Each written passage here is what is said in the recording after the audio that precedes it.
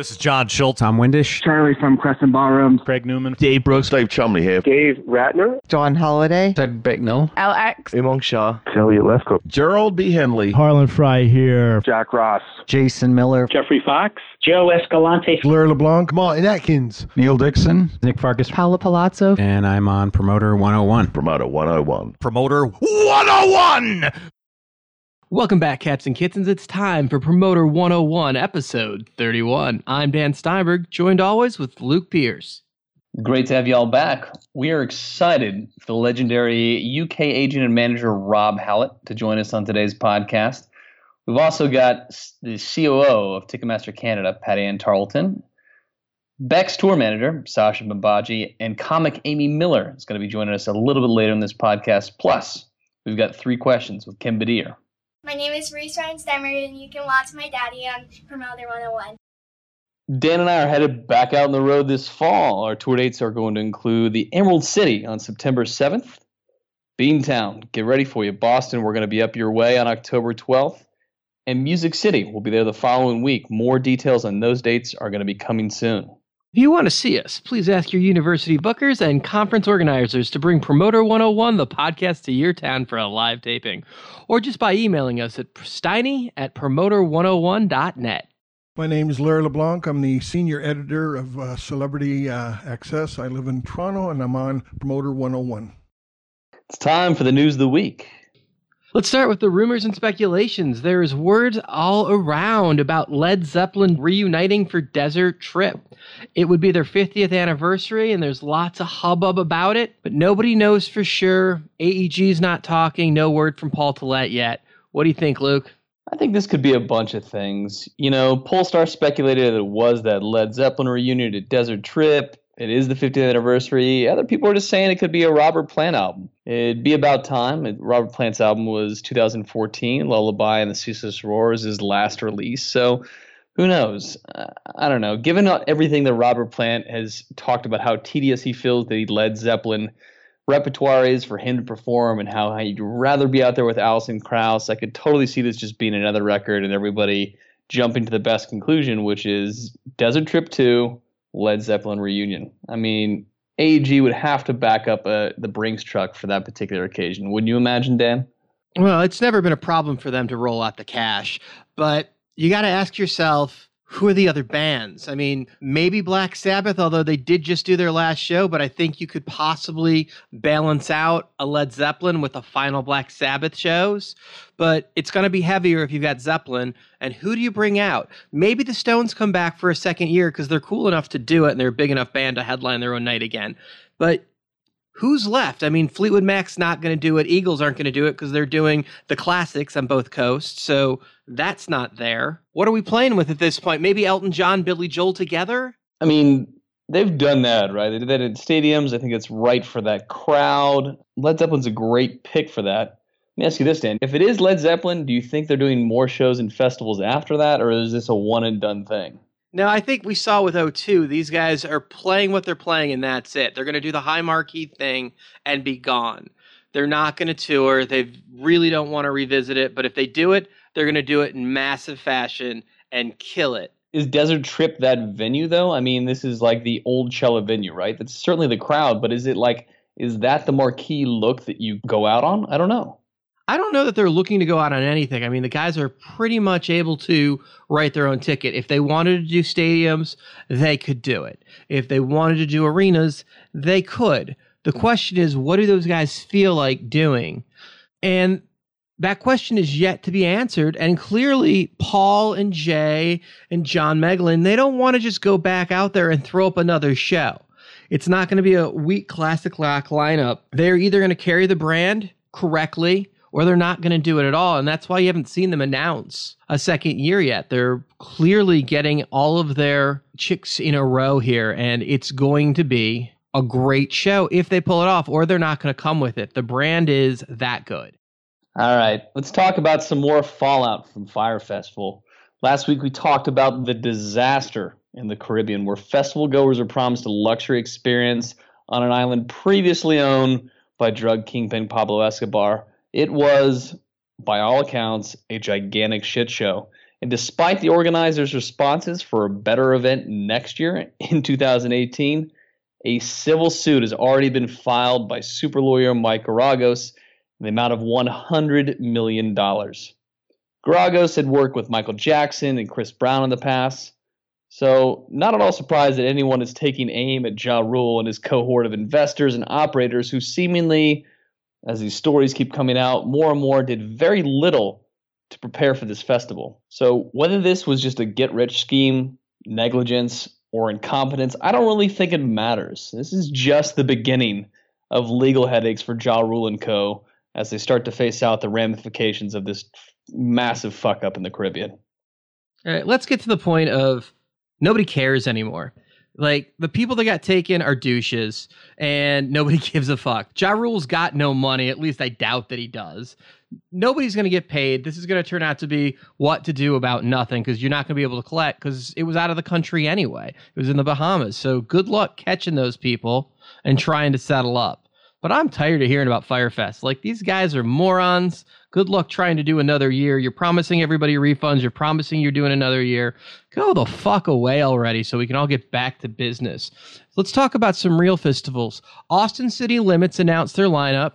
They brought out Jay-Z. They brought out the Red Hot Chili Peppers, Chance the Rapper, The Killers, Gorillaz, Ice Cube, Bryan Adams, Run the Jewels, Head and the Heart, Foster the People. They brought the lineup. It's amazing to see how many of the acts are only doing one weekend or the other, opposed to doing both weekends. And that's an interesting thing, although every act I did just mention are doing both weekends.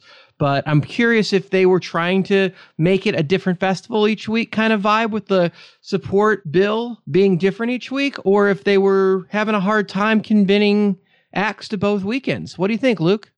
I think for where ACL falls in a fall cycle, schedule, availability, the dates in the calendar certainly come in more of a play versus the festival season that lines up kind of beginning in April with Coachella through the end of the summer. So I certainly think that ACL has a little bit more to do with the calendar than some of the places. I think some people just may be willing to do 1 week and maybe a money thing. So it's hard to say. It's got to be an act by act situation. But unlike other festivals, I think ACL definitely has a calendar issue.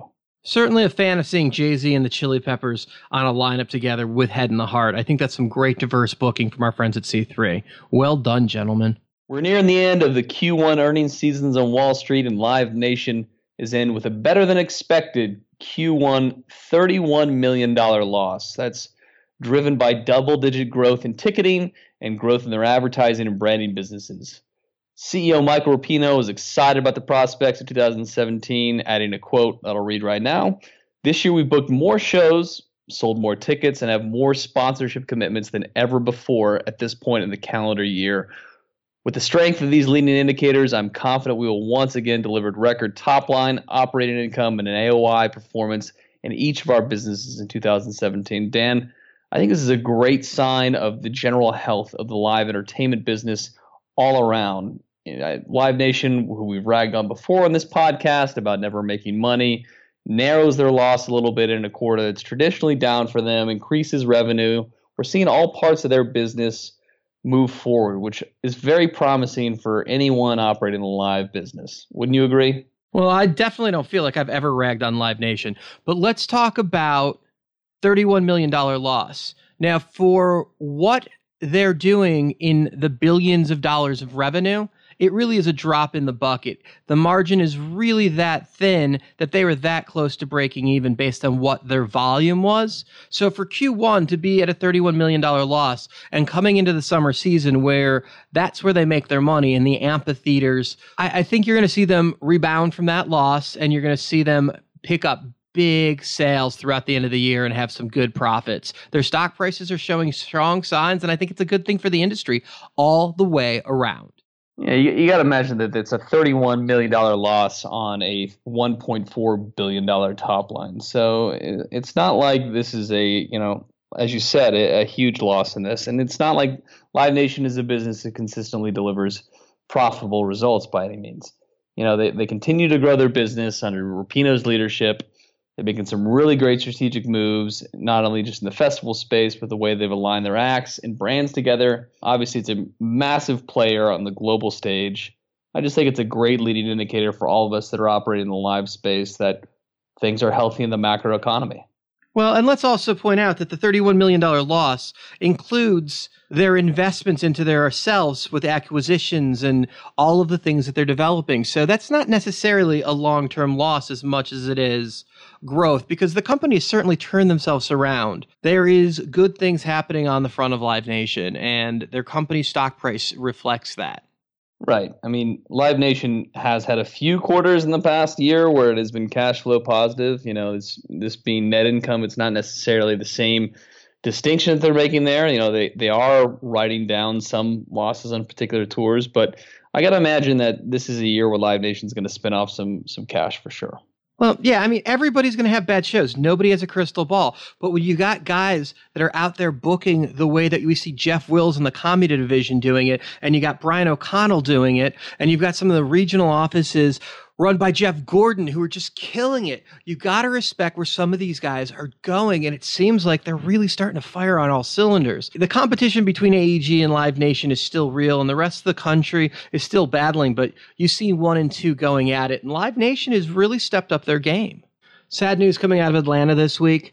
During the celebration of his 70th birthday, Colonel Bruce Hampton fell over during the encore of his tribute show to him at the Atlanta Fox. He later passed away at the hospital. The industry is moved by this, as well as the crowd, to see someone that was beloved so much and honored pass at a moment that was clearly built up and so special in his hometown. You never want to see anybody go. There was certainly a poeticness to the way he went. And the fact that he got to make it through his show that he was being honored for on his 70th birthday is just amazing all the way around. But a tragic, tragic story, but so beloved. Luke? I don't know whether to be haunted or overjoyed by this. I mean, he's on stage with TTB's Derek Trucks and Susan Tedeschi and Widespread Panic's John Bell and John Fishman and Jeff Shipe and the Leftover Salmons guys are all on stage surrounding him. They finish Love Light around Bruce before closing the curtain. It's almost haunting, but it's also pretty overjoyous. I mean, the way he went out is incredible.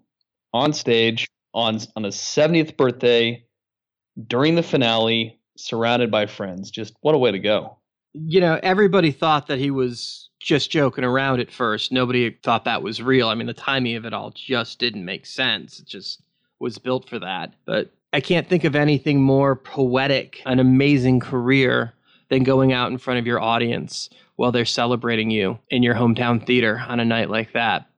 Tragic, of course, and he will be missed. R.I.P. the Colonel. That's it for the news of the week. We've got some birthdays to celebrate this week. Monday, Black Jacket Symphony's Jason Rogoff. ICM's Scott Mantell. SMG's John Bolton. On Tuesday, we're wishing a happy birthday to Fleetwood Wax manager Carl Stubner. On Thursday, Paramount Theater Oakland, Leslie Stewart. William Morris's Brian Ahern, and Red Light's Kevin Morris. On Friday, SLO's Shelley Lazar and Paradigm's Jenny DeLoach. On Saturday, festival promoter Danny Wimmer. And on Sunday, manager Adam Parsons and Instagram's Claudine Casey and Brits. Hey everybody, I'm Chuck Randall. I'm a tour manager, tour director, and a tour accountant for, well, all of your favorite bands. Going back to the mid-'80s. I've been doing it for about 30 years. A few of the ones that you may have heard of include Bob Weir and Rat Dog and the Grateful Dead. And most recently, 11 years with Alice in Chains, The Cult, Korn, Garbage, the Goo Goo Dolls. And here I am on Promoter 101. It wouldn't be Promoter 101 without the tweets of the week. Let's see what Dan had rambling around this week. If you're not following Dan already, be sure to check him out on Twitter, @TheJew. Always fear agents that say no problem without checking with the artist team.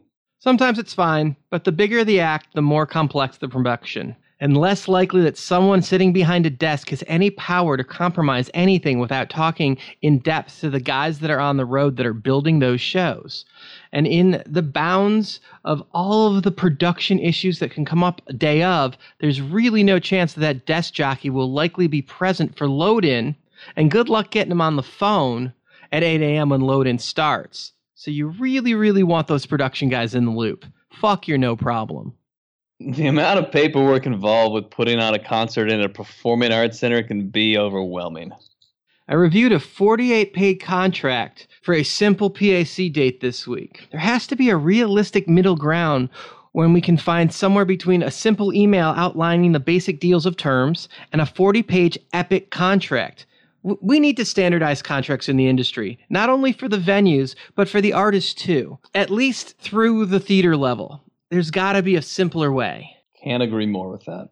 When you remind the agent you're not the promoter of record, only to be told they don't care about past history. You don't really have to remind us. We know you don't care about the history. But you can at least pretend that you care. You don't have history if you passed in the last 2 market plays. If you lost faith in the act and someone else got them through the market, you can't come back claiming history. It's like trying to fuck your ex after she's already in another relationship. It's just bad form, dude. When a show is already not selling and management informs you they will be recording the date for their special. Yeah, let's let the entire world see that we can't fill a room. Good idea, dumbass. When someone is the subject of a tweet and only likes it instead of retweeting it as if it takes any more time.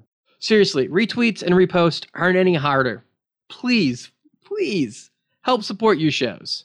That's it for Promoter 101 Tweets of the Week. Be sure to follow Dan on Twitter @TheJew. This is Arielle Hyatt from Cyber PR on the Promoter 101 podcast.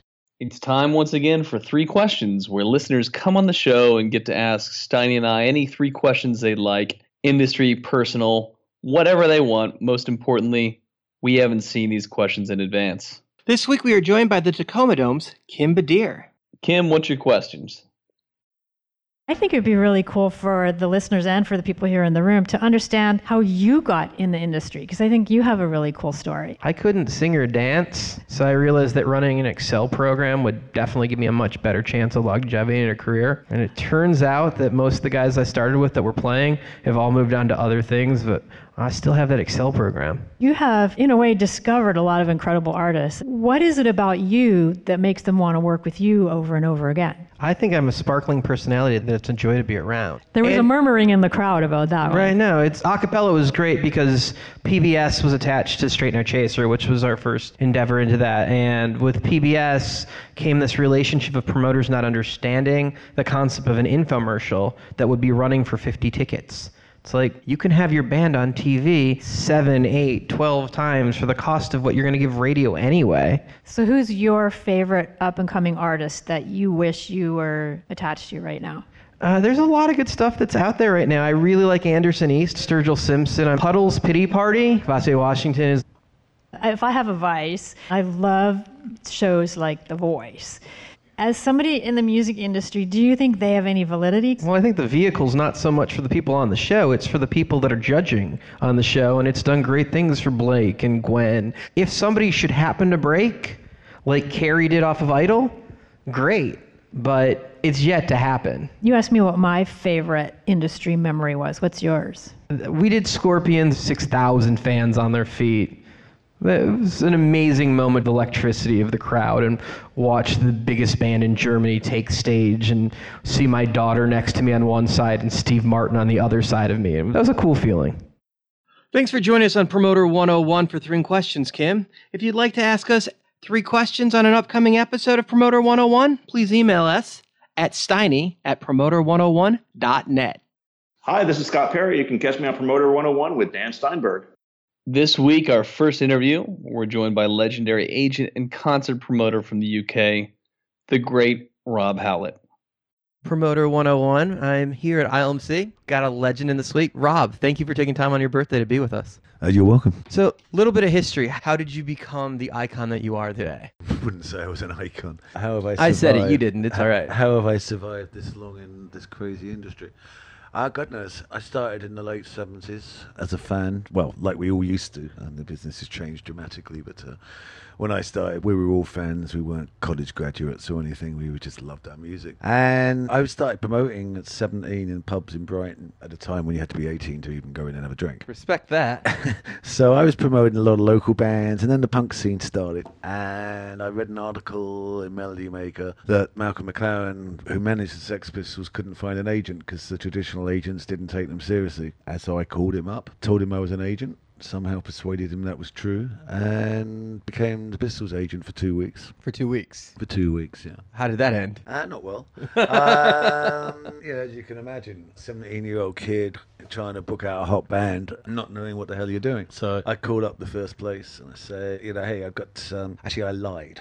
I said... An agent lied? Yeah, exactly. Wow. There was a band at #1 at the time in the English charts called Sutherland Brothers and Quiver that had a hit called Lying in the Arms of Mary. So my spiel was I'd phone up the club, who wouldn't be offered an act to that level in the first place, so they wouldn't know, and said, hey, my name is Rob Hallett from Domino Promotions, was the name I made up, and said that we were agents of Sutherland Brothers and Quiver, but unfortunately as they were #1, they were rather busy, but I had this new group that you should check out called the Sex Pistols. Figuring lightning strikes twice. Yeah, kind of. And, a few people... didn't know who they were, poo-poo, didn't answer the phone, whatever. And then I got a bite. Oh yeah, I've heard about them. They're causing a bit of a buzz in London, aren't they? Yeah. How much do you want? I forgot to ask that question. So I said, what do you think? And the guy said, 50 quid. No, £50, gosh.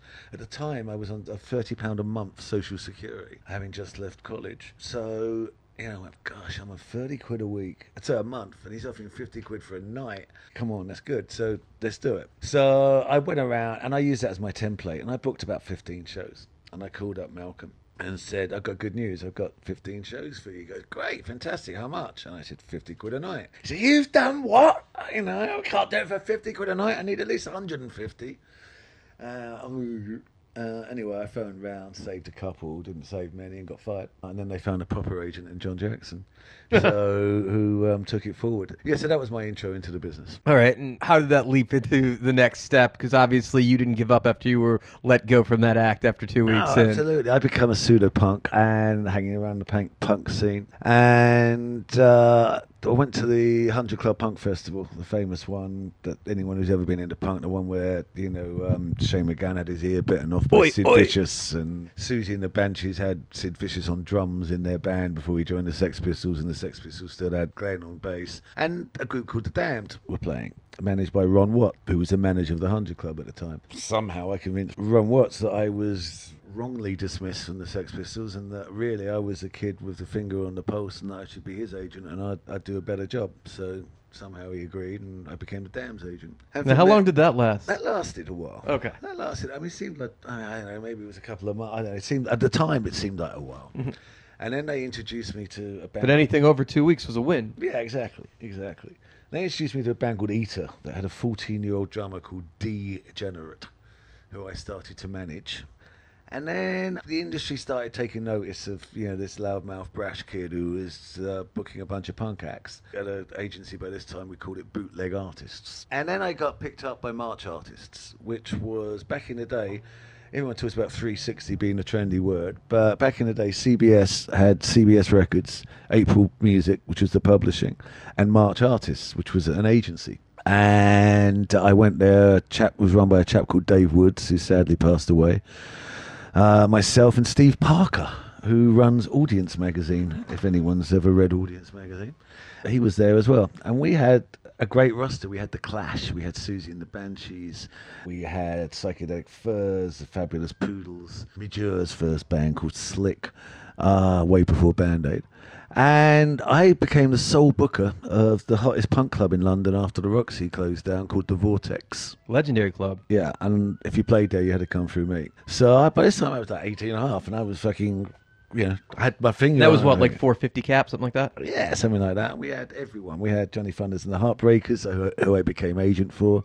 Wayne County Electric Chairs, who I became agent for. And then...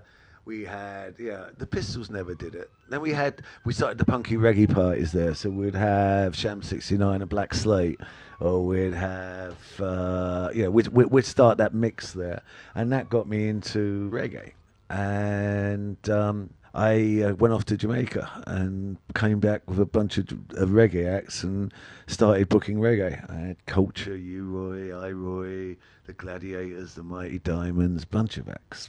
There might have been a time where you might have discovered marijuana heavier in your life, I imagine. I might have had the odd toke from time to time. And I was 19 and I managed Tapazuki. And I came back with Tapazuki, signed him to Virgin Frontline. And then I started my own label agency just for reggae artists called Manic Artists. And I brought all those guys over to England and did UK tours. It's all going round and around and around. I'm geeking out on this. Sorry, I'm loving it. So where was I? So punk and reggae. Manic Then artists. UB40 came into my life. UB40 contacted me because I was a reggae dude. And yeah, they hadn't put a record out yet or anything, you know. Critical Mass, they wanted to be where the big guy was That's at. what it'd be. Yeah, they were reggae fans, and you know, and at the time I was a bit of a reggae son. You know, white boys from Birmingham playing reggae. Sure, yeah. So but I listened to them, and they were great guys, and we became friends, and I became their agent, and that led me to Martin Hopewell and John Jackson's attention because UB40 was starting being a bit more poppy, and they said, okay, you can come and work at Cowbell. Just get rid of all that reggae, get rid of all that stuff, and come. We believe that you could be a decent agent. So I started working for Cowbell. There was myself, Martin Hopewell, John Jackson, Jeff Craft, and Martin Horn. So literally nobody in the business at all. Nobody's still in the business now. And I was a very junior one of us. I think I'm the youngest of all that lot. And Richard Cowley and Kenny Bell were still there at the time. We started the whole thing. And UB40 came up to me one day and said, hey, we got this band that rehearsed next to us. You're not going to like them. You know, they're not great, but they're going to be big. They look good. They got these horrible pop songs, you know, blah, blah, blah. So I said, okay, well, you know, that sounds like a kind of mixed messages, but let me go and check it out. So I went up to see UB's rehearse in Birmingham and went in next door, and there was these 4 or 5 guys, you know, makeup, bouffant hair, and new romantic clothes, singing Planet Earth, and turned out to be Duran Duran, who I took on, famously went around the world. We became one of the biggest groups in the world. It was a fantastic period of my life. Still some of my best friends. John's godfather to my son, still probably my best friend in life. We ended up sharing a flat together in the 80s in London, which was pretty wild. And it put me kind of on that pop map. And then Adam and the Ant, who I was agent for as a punk, had turned into pop with the Kings of the Wild Frontier record. And so he came back to me. And then EMI... It's all coming full circle. Yeah, it all came full circle. And then EMI, because of Duran Duran, were recommending acts to me, and I was recommending acts to them. So in the 80s, I ended up with a roster of UB40, Duran Duran, Kajagoogoo, Talk Talk. God, I had a pretty hefty roster in the 80s as an agent. To the point where... And then I left Cowbell somewhere in there and went to Derek Block's. And then I guess I was getting a little bit cocksure, and it's kind of, I've got all these acts, he's not paying me enough money, I'm making this guy rich, I'm not getting anything out of it, I've had enough of this. So I kind of rather petulantly walked out, made a deal with someone else who was going to pay me a lot more and give me a piece of the company. So I went to work the first day, and I got an injunction put on me. A guy knocked on the office door, guy on a motorbike, crash helmet, boom, injunction from Derek Block. I couldn't work for a year. And where Derek Block was clever stroke nasty is that he paid me my salary that I had to take, because I was only on £15,000 a year, but I had to take it because I had to eat and pay my rent. But it was too much to get legal aid at the time, so it wasn't enough to fight it legally, and it was too much to get legal aid. Help. Yeah, that's amazing. Yeah, that's 22. Yeah, genius. So I was out for a year trying to fight this until the point where I had enough money to go to court and just say, look, this is bullshit. Yeah, you can't stop a 20-year-old, 22-year-old kid working for longer than a year. He's had his pound of flesh. Enough. And the judge agreed, and off I went on my merry way, which wasn't anywhere far. I was sitting there thinking, okay, what do I do now? I'm free to work, what do I do? And I read an article somewhere.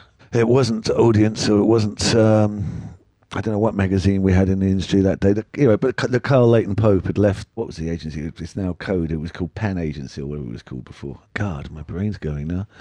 And so I phoned up Phil Banfield and said, hey, I'll come and replace Carl. And he said, okay, great, come. Yeah, bye-bye. So we made a deal, cut long story short. I went to work there. Didn't work out at all. I think I lasted about 6 months. Personality clashes without going into details, but it didn't work. So there I am back on the street, Everyone's thinking, I've got this whiz kid from the 80s. He had all this acts, all this action, came in and out of the business like a whirlwind, blah, blah, blah. Actually, those are Barry Marshall's words, because I came to an ILMC and I was sitting at the bar, and Barry Marshall and Doris Dixon were there, and the huge queues in the old days when it was in Portman Square. And Barry Marshall goes, where have you been? You came in this business, like, as I said before, like a whirlwind and disappeared. Where have you been? What are you doing? And I went, I don't know. I'm just trying to reestablish myself, get back. And he said, well, why don't you come and work for me? And I said, well, because you haven't asked me. So anyway, 6 months later, it took to do a deal. I started at Martial Arts, which was the best thing that ever happened to me. And with Barry's guidance and mentorship, I turned from an agent into a promoter. By this time, it's 1990, and the music world's changing somewhat. My first big success was R. Kelly, born in the 90s. David Zedek, still my friend to this day, sold me R. Kelly for Hammersmith Odeon as my thing. It was the first major show I promoted. And through the 90s, I had a very successful time at Martial Arts with great support from the whole team. And I ended up doing R. Kelly, Britney Spears, the Backstreet Boys, Destiny's Child. That shit's not very punk rock. No, I just moved into, because I don't know, I moved away from the punk thing. I think Duran got me into pop, and then it was just the next step. Yeah, I was always into black music, but I was into the kind of funky stuff, the more street stuff, I mean, at the one time in my life, I forgot to mention, I was agent for Fatback Band and Brass Construction and George and Gwen McRae and stuff like that. What was that agency called? Barracuda Artists. That fitted in before March artists and after bootleg artists, somewhere around there. So it's a black music and the reggae thing, of course. The black music would be, and I loved the R. Kelly record, and I brought him over, and then no one else in the UK was really looking. Actually, no, I should actually respect to jazz. But when I first went to Martial Arts, I didn't have any acts because, it was... didn't go well with PAN. It didn't, I'd been out of business for a year, so I didn't really have anything. So Barry said, okay, well, why don't you start? I've got an Al Jarreau tour to do. You book that because I'm doing something else. And then, here's some jazz people. So I started booking Al Jarreau in the jazz festivals. He had the same manager as David Sanborn, so I started booking David Sanborn in the jazz festivals. Yeah, so then I reached out to Herbie Hancock, who I'd known since Rocket, and said, hey, Herbie, love to be your agent, blah, blah, blah. So I started booking Herbie, and I built up a nice little jazz roster that was paying the bills and kicking over. But I hankered after the bigger pop stuff. Mainstream cool. Yeah, mainstream. Not to say that Herbie Hancock's not cool. Oh, that Herbie Hancock's the coolest dude on the planet. Cool, you kidding shit me? Right there. And he's still way cooler than 19-year-olds now, and he's probably the only true genius I've ever met. I don't know, maybe I mention other artists going forward, there's a couple of others, but he's certainly the first genius I ever met that you actually call a genius. The guy is incredible. Anyway, I started booking a lot of jazz, with an eye on the prize of getting back into the mainstream. And R. Kelly, Born Into the Night came out, and David Zedek was a famous artist at the time. I called David, I didn't know him from Adam, and he said, I'm a fan of this record, I want to do the tour. And so I did Robert, and I did him for all through the 90s, several tours. But with David, our relationship became very strong, and we did the Backstreet Boys together, we did Britney Spears together, we did NSYNC together, we did Justin Timberlake together. So basically David and I became Jive's sort of live arm. David was the agent, I was the promoter in Europe, and the 90s proved very successful period where I maintained my jazz relationships at the same time doing all these huge pop acts, and got really more and more into the urban scene. Mary J. Blige, Casey and JoJo, that whole generation of swing beat I brought over to at Blackstreet, Teddy Riley, and all of that. So it brings us to the end of the century. And as throughout my career, I started getting itchy feet again. I love Barry. I really do. To this day, I saw him yesterday. He's still one of my heroes. I mean, you talk about icons. He's a true icon. There's an icon for you as a promoter. But it was Barry Marshall. It was called Martial Arts. And I was Rob Hallett. I wasn't Rob Marshall. And, there's certain acts, especially when you get to the bigger acts in America and the established acts, they want to deal with the boss. They want to deal with the head of the company. And, okay, Rob, can you introduce me to Barry? And started coming into the conversation from time. As I say, utmost respect and love him. But I thought, hang on, if Rob Hallett's career is going to go up any further, or am I going to be Barry Marshall's number 2 for the rest of my life? So, with great regret, I resigned. Barry and Doris and Jenny are still my friends to this day. There was a little bit of... was a little bit uncomfortable for a few months at first, but we're still friends, so I've got utmost respect. And I joined another old friend of mine, Vince Power, at the Mean Fiddler. And the trick there was the Mean Fiddler wanted to go public. So they were going to the market here, the alternative investment market called AIM. And there was a disparate group of companies. We had Reading Festivals, Leeds Festival, we had a bunch of bars, the Astoria, Jazz Cafe, a couple of restaurants and all this. So they were getting hard to get their heads around. What is this business? So Vince said to me, like, what I want you to do is come in and sex it up. So when we did tours, we put in the Financial Times a picture of Beyonce in a stage costume, and it said Mean Fiddler about to launch doing the Beyonce tour. Next week, picture of Britney Spears, in her stage costume, half naked. Next week, Britney Spears. Next week, Mean Fiddler launch. Blah blah blah. So I had some very successful 5 years there. I did the Jay-Z tour, I did an Usher tour, did the Destiny's Child tour, and open airs. I think I did Beyonce's first solo tour out of there. And it floated, and we all made a little bit of money. Then Dennis Desmond came along with Live Nation and bought it. And the idea at the time was I was supposed to be going with it. Then my old mate Randy Phillips got on the phone. Who can be very persuasive. I've known Randy forever. Well, he was still at AEG, I assume. Yeah, he was at AEG at that point. And, and I said, oh, guess what? I'm going to the opposition. No, you're not, all right? I'm sorry, that's a very bad impersonation of Randy, if anyone knows it. No, you're not coming with me, all right? So, anyway, cut a long story short, Randy persuaded me that we'd known each other at that point. This is 2004? 3, 4. We've known each other at that point since the 80s, since Duran days and everything else. When he managed Andy Taylor in America, and I managed Andy Taylor in the rest of the world after he first left Duran. So you guys had a working relationship. Yeah, you guys had to communicate constantly. Yeah, for years. So we've been friends since 1985. And everyone gets along with Randy. The guy's a sweetheart. Yeah. I don't want to libel myself. But we're friends. Anyway, so he said, look, you know what, we're a friend. There's a bunch of people you don't know. So that was a compelling argument to me at the time. So I started AEG Live over here. You literally rolled it out. Yeah, that was me on my own in the office when we first started. Reporting to Randy and built the business here. I'm quite proud that we built the business from 0 to, I think when I left, 60 million EBITDA or something like that, which I'm very proud of. And it was a tremendous period. It was a great period. It was like the Wild West. We were reinventing the business between us and Live Nation. The whole business was being reinvented. Global touring and doing major tour deals. And Randy and I were a good double act out there, and we managed to do tour deals with Alicia Keys and Justin Timberlake, and Usher. Randy and I managed together, and we did the world tour, and we became the co-managers of Usher. And well, at AEG? Yeah, well, we managed to carve that out. And so AEG wasn't Usher's managers, Randy Phillips and Rob Hallett were. Okay, so, but simultaneously, you guys were still promoters at AEG and his managers. Yeah, and promoting the tour. Nice work if you can get it. That seems like that would work well. Yeah, it did work well. I mean, it sounds conflicted, but when you're getting on with an artist and you're all pushing together in the same way, where's the conflict?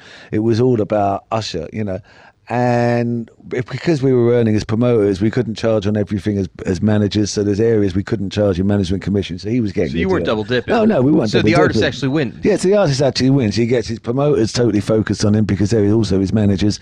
And we did other things. I mean, I love Usher. He's one of my favourite artists to this day. Best of all resources. Yeah. And we're still, again, most people, whether I work with them or not, I still end up staying friends because life's too short not to, So Usher and I are still friends. We still talk on a fairly regular basis. Spoke to him last week. And it was a tremendous period, not only that. And then, of course, the O2 opened. I was there 2 years before the O2 opened. And then we opened the O2. And Tim Lowecki, wanted to make a splash. He really wanted to say, the O2's arrived in London. So he gave me a budget to go out and buy. And we bought Bon Jovi to open. We bought 2 nights at the Rolling Stones. We bought 2 nights at Barbra Streisand, Andrea Bocelli. Because my concept was I wanted everyone in London to come in the first 2-3 weeks. Anyone who ever goes to events. So we got to make it. So we had the Stones, we had Streisand, we had Andrea Bocelli, we had Bon Jovi. I'm sure that came cheap. Justin Timberlake. Because those guys totally like to be available on your timetable. Yeah, they were all friends. It's all good. Cost a bloody fortune. But it put the thing on the map. And in fact, another career highlight happened at that point was to get, because the O2 is in Canary Wharf by the city, or the office is opposite it, the other side of the river. We wanted to get those dudes over. So came up with this idea about Bill Clinton. Let's do a breakfast with Bill Clinton, and he could do a speech and a Q&A. So booked Bill. And that was all. This is right after he was president, right? This Yeah. isn't current. Yeah. This is 2004. I mean, when did you go to it? 2004, 2006? Sounds right. Something in there. Anyway, so we hired Bill. And Bill comes over, blah, blah, blah. And so I say to his people, okay, I guess you're going to want someone with gravitas to interview him, Jeremy Paxman, who's one of our news anchors here, or something like that. And they said, no, we don't care. Whoever, just send the CV over to us. We get the FBI to check it. If it clears, then fine. We don't care. So I said, okay. So it's interesting. Okay. I sent my CV. And they accepted me. So I spent an hour and a half interviewing Bill Clinton on stage at the Indigo at the O2. I got to say, I would absolutely have done the exact same thing. I don't know that I would have the balls to do it, but I would have wanted to. But the fact that you did it is awesome. I did it. And he was a nice man. He was very helpful. He didn't try and kill me, especially when I asked the question of how did it feel when you were on top of the world, your approval ratings were through the roof as a politician doing your job, and yet the whole world's media tried to bring you down over one incident with an intern. And he sort of stopped for a second and he looked at me and he went, you know what?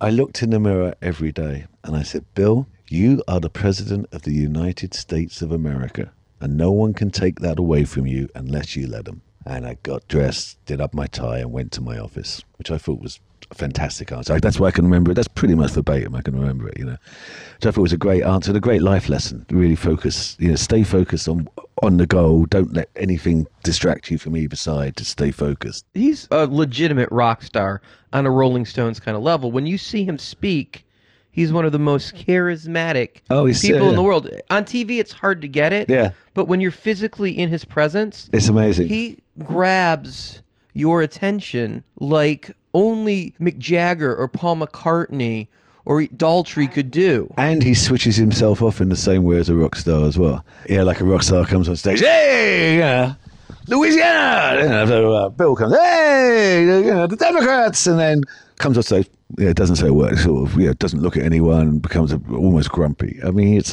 he's got that whole kind of thing. And we've all seen rock stars, on stage, off stage. Yeah, it's the same kind of thing. But anyway, enough of Bill. Hold on a second, though. When you interviewed him, obviously you prepped your questions. Did you have any time with him beforehand? No. So he's just so good and so used to being interviewed I was shocked that you did it cold. And I'm sure you were the most well-prepared you've ever been for any meeting in your life. And I was shocked they didn't want the questions. It must have been nervous as hell, I imagine. I was really nervous as hell.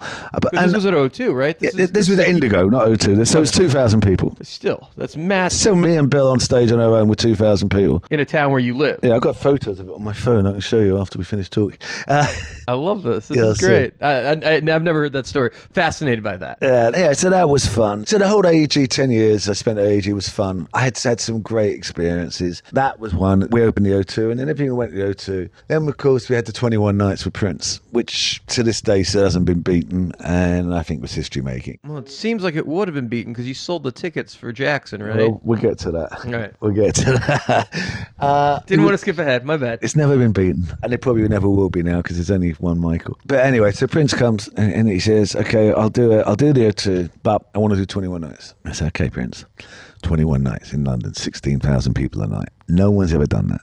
I think the biggest record at the time was Dire Straits had done 14 nights at Earl's Court in the heyday of Brothers in Arms. Prince was even past his heyday, So, okay. Anyway, we're talking 21 nights. The Prince, maybe we can squeeze 7. 21. Okay, I'll tell you what. How about this? We'll do 21 nights in London, but the last 7 might be at the Jazz Cafe. But we can say you did 21 nights in London. So he said, so he just smiled the way he used to Rob Riley smile and say, okay, well, it'll be at the O2, Rob, and sure enough, he was right. I think our marketing helped, but... and it must have because he tried to replicate that in Los Angeles, and it didn't work, and he wound up having to come in and self-produce some of those dates, if I remember this correctly. Well, that's be a little fuzzy on the details, that's but they because put I it wasn't up. the promoter, wasn't I? Obviously. But they put it up to be multiple weeks, and it didn't sell as well as it was supposed to. Well, I mean, I don't know how well they thought it through, but we thought it through on a meticulous level. Like when we announced, Prince agreed to give away his new album, which was Planet Earth at the time, with the Mail on Sunday, which is a newspaper here that reaches 3.5 million homes. Each of them woke up on Sunday morning with a free Prince album on their doormat. Now, at that point, I mean, this is way past his heyday. How many people woke up with a free Prince album? 3.5 million. That's fucking marketing. So, and there were, so say 3.5 million average household, 2.2 kids and a wife. So you're reaching, and then they share it with their friends. Really, you're reaching a hell of a lot of people. And then we go on sale. And because 7 was a magical number for Prince, I said to me, okay, let's do it in tranches of 7 and let's get people excited, and let's stop and relaunch, stop and relaunch. So we did 3 tranches of 7. With the 3.5 million things, we got radio excited again, and we got... Was it 21 nights in a row, or were there dark nights? There were dark nights, but not many. He sings 2.5 hours a night, right? Yeah, I know, he worked. And he did Indigo for 2 hours afterwards and singing. Right, because he does the late show after. He was a miracle of modern science. I don't know how he did it. But it was fantastic. 21. I saw 42 nights of Prince in about 2 months because I had to be there at the show, the after show, blah, blah, blah. You must have not got any work done during that time. No, I mean, you don't really need much else if you're doing 21 nights of Prince with 16,000 people a night. You don't, but that's not how this industry works. No, I mean, I was... You were burning the candle on both ends? Yeah, you were. And the worst summer I ever had was when I had Bon Jovi, Justin Timberlake and Justin Bieber all out in one summer, having to try and go around, chasing them. That was a real nightmare. Prince managed to happen because there was a couple of gaps and this and that. That was magical. Other magical things at AEG tenure, we did 16 nights of Bon Jovi at the O2, which was great. John and Dave and Tico become friends, and it was just a pleasure hanging out with them because they're the boys, they're just hanging out with the lads. We had great fun together. Let's skip ahead a little bit. What are you doing now? What's keeping you busy on your day-to-day? Yeah, day-to-day now. God, so you don't want to talk about Michael Good. Today, I do. It's just we're running short on time, and I definitely want to know what's going on. I left now. AEG a couple of years ago, and I started my own business called RoboMagic. RoboMagic is a multifaceted business. Live Nation have won the touring game, and to really compete in that, you need deep pockets, a huge checkbook, which, sometimes you find a backer, sometimes you don't. I'm fully independent now. So I'm focused on artists and artists' services more. And a couple of events. I've managed to get a license for 5 years at Fulham Palace, which is a country house in the middle of London on the River Thames in Fulham, just by Fulham Football Club. I did an event there with Nile Rodgers last year called Fold, where we had Nile, Chic, Beck, Labyrinth, Angie Stone, on and on. And I did another thing, sort of more of a cultural thing, called Caught by the River, which is art, culture, fishing, novelists, poets, kind of very English, very cool. I'm doing more events there this year, and I've got a couple more sites that I'm developing. What's the capacity of that setup? It's only 5,000, so it's a nice family little thing, So we do 3 nights, so it's 15,000 over the weekend. Usually you're selling 3-day passes. Yeah, a lot of 3-day passes. Yeah, mostly, right? exactly. And the beauty of it is just people like me who grew up on festivals, love festivals, but don't want to go to... It's a higher end festival, it's lifestyle stuff. Yeah, and where you can get a cab home, because... Where you can get what? A cab home. Oh, a cab home. Got it. Because it's aimed at Londoners, but it's only 5,000 a day for 3 days. There's enough people in London to cover it. So you can go there, get drunk, do whatever you want, and get a cab home and come back and do it all again the next day. How far out of the city is it? It's in the city. It's Fulham, just over there. It's right next to Fulham Football Club. It's in the city. It's a tube station, 2-minute walk. Okay. It's in the city. It's on the district line. Got it. So that's kind of cool. I'm also been doing a bit of consulting. I got hired by Time Inc. I produced a festival for them in Durban. I produced the Essence Festival for them in Durban, the one that they do in New Orleans. So we had a contemporary night where we brought Neo over from America, Wizkid from Nigeria, Burna Boy from Nigeria, and we had a bunch of South African acts like Casper Neuervest and AKA and Black Coffee. And then we had a gospel day the next day where we had Mary and Ladies Blacksmith and Bars. Anyway, I'm doing that again this year.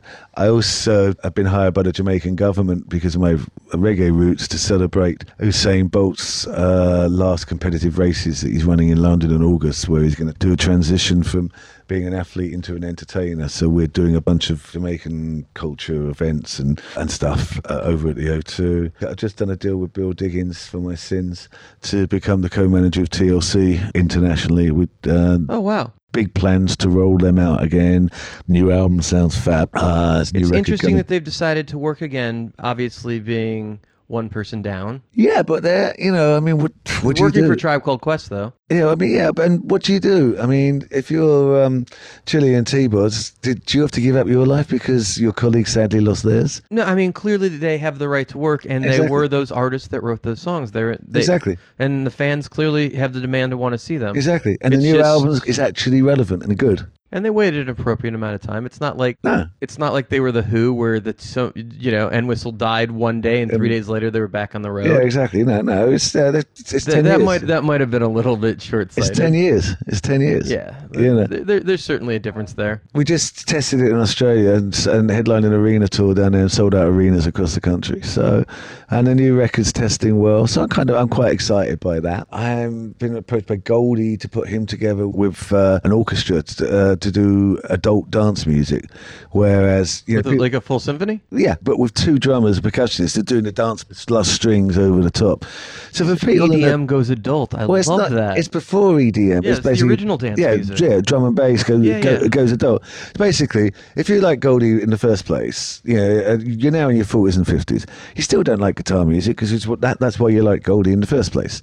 But you don't. He kind of disappeared for a while, and it seems like a proper time for him to come back. Yeah, exactly. And EDM is like, it's for kids. And so for people who like dance music in their 40s, blah, blah, blah. This is a show. We put 6 shows on at Ronnie Scott's a couple of weeks ago, and they sold out in 5 minutes. And the crowd was, as I thought, so the demand is predominantly male, 40 to 50, who sit there. But loving. they're sitting. Yeah. They're not dancing. No, they were sitting because sitting, you can't stand there. Exactly. That's awesome. But for the last 2 songs, he revved it up a bit and they got up. So I'm doing that. I've been working with will.i.am. We did a couple of shows at the Royal Albert Hall just over there to launch his watch, his talking watch thing that he launched. We did that. We're talking about some touring down the road. I'm just enjoying kind of being a gun for hire. You get your hands in a lot of pots, it seems. Yeah, You're a busy man. I'm picking up projects here and there. I've probably forgotten a couple. If anyone's listening and I haven't mentioned a project of yours that I'm working on, I'm sorry, but I am working on it, I promise. You've got to reinvent yourself in this business, and the landscape's changed from when I was when I started. It's changed several times over the years. I don't have 100 million to pay artists for advances like Live Nation do. I'm, having to find another way. There's no way I'm leaving this business until they carry me out in a coffin. So I'm going to be here making a noise as much as I can for the rest of my life. And had you given a second thought when Sex Pistols had fired you 2 weeks in, a whole different career in music industry would be greatly devastated on how it turned out. No, I never doubted for a second that I'd succeed. Amazing. I want to thank you so much for taking the time to talk with us. I would love to make this an annual thing. Will you come back and talk to us next year when we're here? This Absolutely. is incredible. I feel like we're just scratching the surface. I'll have to listen again so I don't repeat myself. But yeah, there's a few stories I haven't told. Thank you so much. All right. Welcome. Appreciate it. See you. The guy has done it all. Way too cool. Love Rob. Hey, it's Mark David, Steve Strange, Toby Leighton Pope, Stuart Galbraith, Simeon Galperin. I'm Ralph James, Ted Cohen, Julia Frank, Jeff Goodman, Jamie Adler, and Frank Wing, Doug Edley, David Klein, Stephen Riff, Tom Chauncey, and we're on Promoter 101. Promoter 101. Promoter 101. Promoter 101. For our second interview this week, we caught up with rock and roll royalty from the DKD dynasty and reigning Ticketmaster Canada Big Cheese, Patty Ann Tarleton. Dan and I sat down with Patty at CMW in Toronto, Canada. Promoter 101, we're here in Toronto, Canada at Canadian Music Week. We're joined today by our first ever Ticketmaster executive, the lovely Patty Ann Tarleton. Patty, welcome to Promoter 101. Thanks for having me. How are things going for you at Canadian Music Week? It's good. It's the beginning of the week. Lots in store. We're all on back-to-backs during the day and showcases at night, and a little bit of sporting going on too with the playoff buzz. Absolutely. Yeah, you guys seem to care about basketball right now. I Yeah, think we it's do. hockey. We're on bandwagon, but we It's got cool. hockey too. Big game on Monday night. So you guys Over haven't time, forsaken it. No, not And the yet. national sport's still lacrosse, right? Yes, it is. That confuses the shit It out of me. should, I know. Are there pro lacrosse teams that Ticketmaster's making money with across Canada? Yeah, and there's also rugby coming in too this year. Okay, see, I see that selling. That's like pro wrestling meets football. I get that. And rugby sells well across the country. And then we also, let's not forget, we're getting more and more multicultural, right? And so we're bringing lots of different interests, which of course, maybe leans on our hockey interests, but certainly it's everything for everyone. And Canadian hockey extends well beyond Canadian borders to half the Chicago Blackhawks, the reigning Stanley Cup champions, are Canadians. Go Canada, go. Yeah, absolutely. So you guys are deep into our histories. Like when it comes to the concert world, Canada is kind of controlling the game. It's the mistress to the rest of us being the subs at this point. I might have grown up underneath that. So your family history is deep in the business. Yeah. First concert I remember going to, because I know I managed to get to a bunch of them well before I was old enough to talk, but April Mine with Heart opening in Victoria, BC. sat on the lighting council. Was April Wine that much bigger of an act in Canada that they were having Heart open, or was it early for Heart? It was early for, I'm aging myself, but certainly was early for Heart. And April Wine was massive for us as well. Yeah, they were much bigger in Canada than they ever were in the States, right? A lot of that was Donald. Donald, of course, your uncle, Donald Tarlington, right? Indeed, yeah. DKD. DKD. And that was obviously a legendary promoter in Montreal where you grew up, but you quickly moved to Vancouver and then back to Montreal, right? Indeed. So I kind of say I'm, as Canadian as it comes, born in Montreal. Montreal parents moved around a bit, got to BC before I was in school, actually. Grew up in Vancouver, went to Quebec City after high school to learn French because I wanted to go and work for Uncle Deke, and decided to stay, really, and that went to McGill, worked throughout. We got into some, exciting times in the Maritimes too, because when really at that point, Donald and Michael had shook hands and said, let's be partners across the country. And so each of them took their own city, and then they partnered throughout. And of course, there's other partners as you go west as well, with Periscope out west with Norman Perry in the days. And your interest has really peaked in your early years with DKD as being on the accounting and tour side. What drew you to the numbers? In the early days before, it was really, Brian Nix was Donald's original bookie, actually, but turned accountant. And so he did everything on paper, and I was, coming through saying, we could do this a lot faster. We just computerized it. And he said, BS, I can do it faster. I got it in my head. And so would also try to just shadow him. And, the goal was to prove out, do it faster. And by the time you could do it faster is when you get to do it on your own. So it was really about finding a niche. Donald's got a big shadow, learned a lot, answered the phones for him in the early days, answered the phones for Riley O'Connor in the early days, but looking to do your own thing too. And it got me out, got me to understand the business. Having that name attached to yours, does that add pressure to living up to a certain level of expertise just right off the bat? Absolutely. And Donald is a massive personality. And so, you don't want to live in a shadow. You want to have your own identity. Certainly as I'm 14 years old and Donald says to Riley, and I'm in Vancouver at the time, hey, my niece is going to come knock on your door, give her a job. And Riley looks at me like, what the fuck, right? I don't need a 14-year-old kid. But then he says, okay, fine, be my receptionist for the summer, and you do that. At 14? You were on Riley's desk at 14. Yeah. Yeah, you learn not to cry early in the game. Do not cry. And keep dating. It was long distance mattered, right? So you got to keep the guy that's calling in, and agent's calling in and saying, I want to talk to him. And Riley's on the phone talking away. And I'm saying, hey, how can I keep you on the phone? Because if I hang up with you, he's going to yell and say, what the fuck, why isn't he on the phone still, right? And so who wants to call back? It gets you engaged early in the game. Amazing. Wow. What were those early days like? Any crazy stories you can share from DKD days? Well, yeah, I was able in the early days of the stadium tours with GNR, in around the riots of the GNR days, the New Kids on the Block, the heist at gunpoint of poor Serge Grimo, who what's this about? Today. He was doing merch, and it was the morning after, if I remember correctly, and guys came in a Bell truck, like a telecom truck, so they're waved in because it's the next day, and you figure they're just taking out wires, etc. And so they came up, knew exactly where the merch cash was being counted, and Serge was in the wrong spot at the right time. Wow. Sounds like an inside job. They knew exactly where the merch money was counted. That's hard to say, and they never got found. They found the van at the private airport departure and never. They literally skipped town. Yeah. Wow, that's crazy. Yeah. Montreal was fun days. It's amazing. It is. I Makes can still you hear think that cry. we're on the wrong side. We start heisting merch booths. It's all electronic cash now, though. Yeah. Let's talk about your days in the arena, because that's quite two different hats you've wound up wearing. I mean, you've worn a bunch of hats in the industry, but you ran the arena here for some time. Indeed, and moved over from what was, I guess, then called House of Blues, now Live Nation. 6 months after the Air Canada Centre was open, and really sports-driven organization. I jump in as an industry music person, and took a few years to get, you're not just the afterthought or, hey, we're entitled to this touring traffic.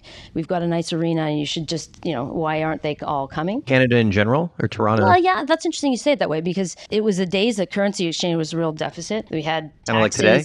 Kind of like today, yeah, absolutely. And so you look at that expense line, then you've got SOCAN, you've got taxes, and so there was a push there. And then not to mention, let's not kid ourselves, from a Canadian perspective, a lot of these deals are done, they just look on paper, right? And so they don't know what the arena looks like, or a stadium. What is now the Rogers Centre Skydome then, had a P&L that could look like an arena, right? And so, really try to set up the organization to, be welcoming to the entertainment industry. And we've grown the traffic, and last year they had the biggest year of all time. And the team that's there is really really engaged in the entertainment business. It's the Staples Center of Toronto. It seems like it oversees all of the arenas throughout Canada. And, there's a flavor there too, because Tim would have spent a few years at MLSE as well, right?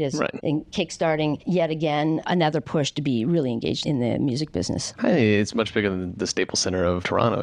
It's one of the most highly trafficked venues in North America. But it's the gold standard for sure. Indeed. I imagine our friends in New York, Randy, would probably prefer we say it's the MSG of Canada, but I'm sure. Or on the Eastern Time It Zone all after all. depends on if you're talking to Billboard or Porstar.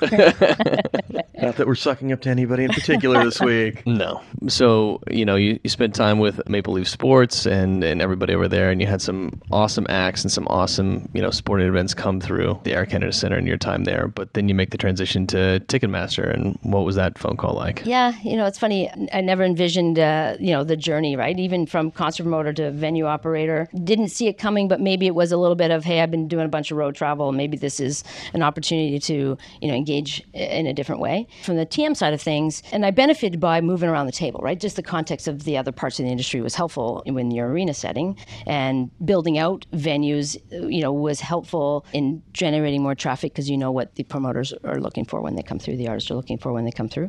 And then from the ticketing perspective, Jared Smith was the head of TM North America at the time, and I was still at the building pushing him along the way, going, hey, lots of changes in leadership, lots of development happening at Ticketmaster. I see south of the border as I go to conferences, except what's going on in Canada, right? Well, give me a minute, Pierre. Just give me a minute. I got to figure this out. That's the answer for Canada. Give us a minute. We'll get back to you. Right? And so I think over time there was just a little bit of like, listen, if you got all the answers, why don't you come do it? Or me saying, listen, you haven't figured it out yet. Let me come do it. So, we kind of go back and forth on which one came first in that regard. But, the stars lined up, and it's been a great ride. The engagement from a TM Canada perspective is really what I came back to do. In the early days, of course, you're talking to your ticket company about all the things they see. What's your sense? What do you think things are going to sell? What is the right pricing, et cetera? And that consultation was really part of, back in the days as a concert promoter, you really looked at your local contact as a partner in helping you make your decisions, right? And it had gotten a bit quiet over the decade before, so was really looking to re-engage a team, and got a real exciting team. It's been fun growing it up. And you've been an incredible advocate for artists and fans alone here in Canada, working a lot with Canadian government to combat scalpers and ticketing bots up here. You've been an amazing advocate for government-funded or publicly funded arts here, testifying several times on behalf of artists. Let's give the other side. Let's talk about when she's a bitch. That's at home. Talk to the girls. We don't hear those stories as much, but they got to be there, right? I mean, it's got to exist. There's only so many hours in a day to be smiling, right?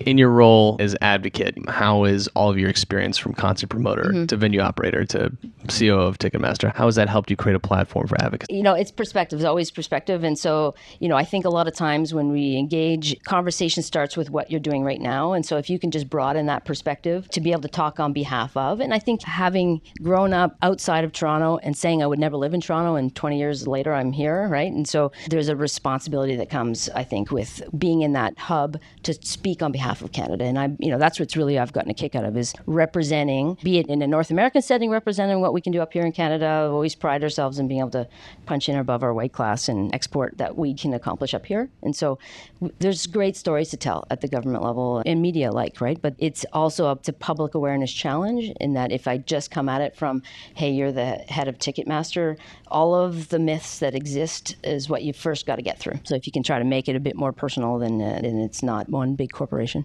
It's interesting how you pointed out, because in the American sense, Canada and America are kind of the same thing in our world. We're another state. Well, yeah, kind of. And when you're dealing with touring and routing, you think of it the same way, because you jump back and forth across the border. It's not a big deal. If you promote in one, you promote in the other. If you work in one, you work in the other. It's not like jumping continents by any chance. And I think if you look at it from Europe's point of view, we're the same thing, because once they jump over the pond, they're playing both once they're here. I mean, they may only do one or two markets in Canada, and especially now that the dollar is so weak up here compared to the U.S. dollar. And clearly that's got to affect the volume of shows when the dollar is down like it is, because when you guys were at 0.9 to our 1, or even at 1.1 to 1, it's got to affect how many markets are getting played with acts. That's right. And how deep an artist will go when they're at the top of their career as well, right? It's really got to affect Regina's volume of shows. Medicine Hat and Moose Jaw are getting skipped. And the maritime provinces, they often, it stops in Quebec, right? When the economics don't work. We've done because you're playing Toronto one way or another. You're probably playing Montreal. You're playing Vancouver. And you can pop up from the States when you do that. that. Right. And so, really it's to try to keep that national perspective. And that's really, when you go back to the CPI and DKD and Periscope and Night Out in the middle, and Ottawa had Baseclef, et cetera, you had a mechanism to tour across Canada. And so there is still that effort. Live Nation does it, AEG does it. There's independents here across the country that are taking shows across, and it's in their interest to do that, right? Because that's the only way you can make a living in Canada is to actually. Who are the big independents now that Union has fallen? Well, you still have Embrace here out of Toronto. You've got Inc. You've got Palmer's. Obviously, the guys from Eventco don't come down; they stay in their markets. Eventco actually has grown into what was DKD's territory back in the day, right? So you've got Quebec and the Maritimes is really their primary focus.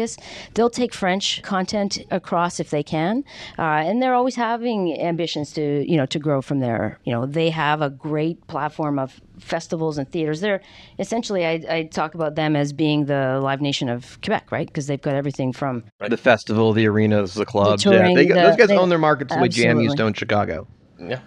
Okay, so Ticketmaster up here is a very solid brand. I don't see 900 different ticket companies up here. I know some of them have come into the market, but it's not the same thing like 900 ticketing companies that are trying to break London and trying to break the States right now. Right, but I think there's also, primary versus secondary, and then there's just other ways to distribute digital tickets today. And so, we really don't look at any one independent company as the competition. We look at what is the new way to distribute is, be it any e-commerce platform that exists today can become a distribution of tickets. The challenge, of course, is the mechanics of the primary side. And so, yes, we absolutely, have great relationships. When you think about, there's a dozen big buildings in Canada, right? So, that's your stable. And then there's the, festival platform, club platforms, do-it-yourself as well. There's stretching out beyond our platinum NHL type clients, CFL stadiums, which even those organizations often grow out. And Eventco is a good example of, they're way, way beyond just a hockey team owner and an NHL venue owner. Helps when you got really good beer money flowing There through you you. go. Okay, so the technology certainly moved into the next generation. You guys are on the forefront of combating bots. And bots, I think, unilaterally is what unites the industry, and that who would say they don't want to fight against bots. And there's where advocacy, to your point earlier about with government, legislation alone, and you have a federal legislation in America, which gets looked at from our Canadian provincial level. If there's no enforcement, it's worth nothing. But if there's, at least if there's that kind of a law on the books, then you can do things without fear of class action suits against you. And so, when you talk about technology, our verified fan technology, which is really the pre-registration on pre-sales. Which only takes a second, which is amazing. Right. It's just like, are you a real person? That's right. And so even some bots will get through that. And then we just can take the opportunity to cancel those tickets without fear. If there's a legislation that protects against that, right, that says bots are illegal, you could then cancel those tickets and then refresh the list and give it back, the opportunity to the fans. Now, does the technology exist if the show's not selling great off the break that we don't cancel those tickets? You can keep the money and let the scalpers get stuck with them? His question was who's going to argue against bots, and it's the promoter in the room right now trying to take risk out of the deal. Yeah. If the show didn't break, well, I'm loving the bots. Someone else has offset some risk for me, right? Well, I think we're all happy when the scalpers lose, right? Well, what's the difference? The real question is, what's a scalper anyways today? I imagine it's a kid in a dorm room that's smart enough to trade futures by buying enough tickets if they hit back. There you are. By buying 30 tickets on his credit card. And so some of those guys are in the ecosystem, right? Some of those you do want to have relationships with because they've offset some risk for you, right? And so the bots would really just be about taking a rule that says you've circumvented the rule set out by a promoter, an artist, a venue, right? Say it's the ticket limit, 4 tickets, for example. And so the idea of saying that they've used technology to circumvent the rules that were set out, you may not set a rule, right? And yours like, hey, you know what? You want to buy 100 tickets? You want to buy 1,000 tickets? Fill your boots. I read an article speaking about the verified fan program where, there was a concert goer here in Toronto that had gone to 100-something concerts in a year, and he wrote into somebody after his ticket was canceled, and you got an email from a journalist here in Toronto, and you emailed back within 5 minutes reinstating his ticket. How do you, at that level, maintain everything you have to do on a daily basis and be able to field opportunities like that when they come across your desk? How do you keep all the plates spinning? I mean, that's a good question. And, some of that is, you're constantly connected, right? And so, you could receive that on your phone and you've got to at least respond to say, hey, I caught that and I'll follow up. And so early in my tenure here at TM, I will have had a few of those. And then, really you're putting trust in the hands of, the media that brought that to you. Because in that example, a few years prior, they wouldn't have bothered reaching out because they didn't expect to get a response. And then it would just have been some article that you had to go and defend later, right? Sure. And you look like you're back on your heels. So it's important to me to actually, again, to speed of response, and that's your promoter world, that's your venue world. It's coming from other areas of the industry. We work 24/7, and there's a level of expectation that you be responsive. That's incredible. It has kind of changed. There used to be a pace where you wouldn't have to respond to necessarily everyone quickly, and I think it's still pick and choose, but there's a certain level of professional courtesy that if someone real contacts you on a Sunday afternoon, you respond within an hour now. And certainly your friends, you pick up the phone and call, but like if there's a problem and somebody hits you on a Sunday afternoon, nobody's expecting you to wait till Monday to hit them back. That's an industry shift that's changed in the last 15 years with technology. Absolutely. And my biggest pet peeve is that we don't have Wi-Fi in our airplanes on the wide body or long haul flights to LA. I do want to touch on something here too. You're one of 2 women to sit on the board of directors for CARAS, for the Canadian Recording Society. So, in your role as a high profile executive here, bringing to the forefront female leadership in the music industry in Canada, that's another platform for advocacy for you. And what has it been like? Yeah, interesting, because I will have grown up through the career not paying attention to gender, right? I don't walk into a room and count left or right or up or down. And so it only has been in the last few years that, I guess there is a responsibility to address that. So, I mean, it's maybe my opinion that girls coming up shouldn't, I'm 30 years in, 35 years in, whatever it is, long time. And I never saw gender in a room, so why should anyone else? Because there's nothing that holds you back. But at the same time, I know there's mentorships, and I had great mentors all the way through my life and career, and so I'm optimistic that will continue. The interesting part of suggesting there's not too many women on those board positions, et cetera, it actually ends up feeding itself as well, because I'm on a Toronto Music Advisory Board, and there's the front page on the commuter rag it's all about there's not enough women in these boards. So after that airs on the front page of that Metro, then you get 5 calls, can you be on my board? It's like, well, that's not really the point. You should maybe it's the same one woman on every board. There's 2 of you. And can you be on everything, right? So there's, diversity is important, but we need to spread the wealth around as well. It is a little interesting because just by the sheer number, across the industry, there's more men in the business. So there's going to be more men represented on things like that. And none of that offends me, right? But yeah, it's in general, but it shouldn't be more than 2 women voices across the industry. In Nashville, Allie is a big voice because she's the most standout name, so she's everywhere, and I think she'd be the first person to say, spread it out a little bit. Yeah. Like, I'm happy to do some of this, but some of the other sisters can carry some water here. Sally couldn't pick up the, Well, yeah, but then that would be the other one. Yeah. Sally and Allie are the big names in Nashville, but there's like another couple hundred women in that business making real dent into the industry as far as the country music scene. There are more names. It's like, look a little deeper. I agree, and then I think that's where I can play a hand in trying to promote the engagement of the women in the industry. Absolutely. Where's ticketing going? What's the next step? Clearly, technology is moving to a new pace. I would say it's all about digital ticketing. I would say identity-based access,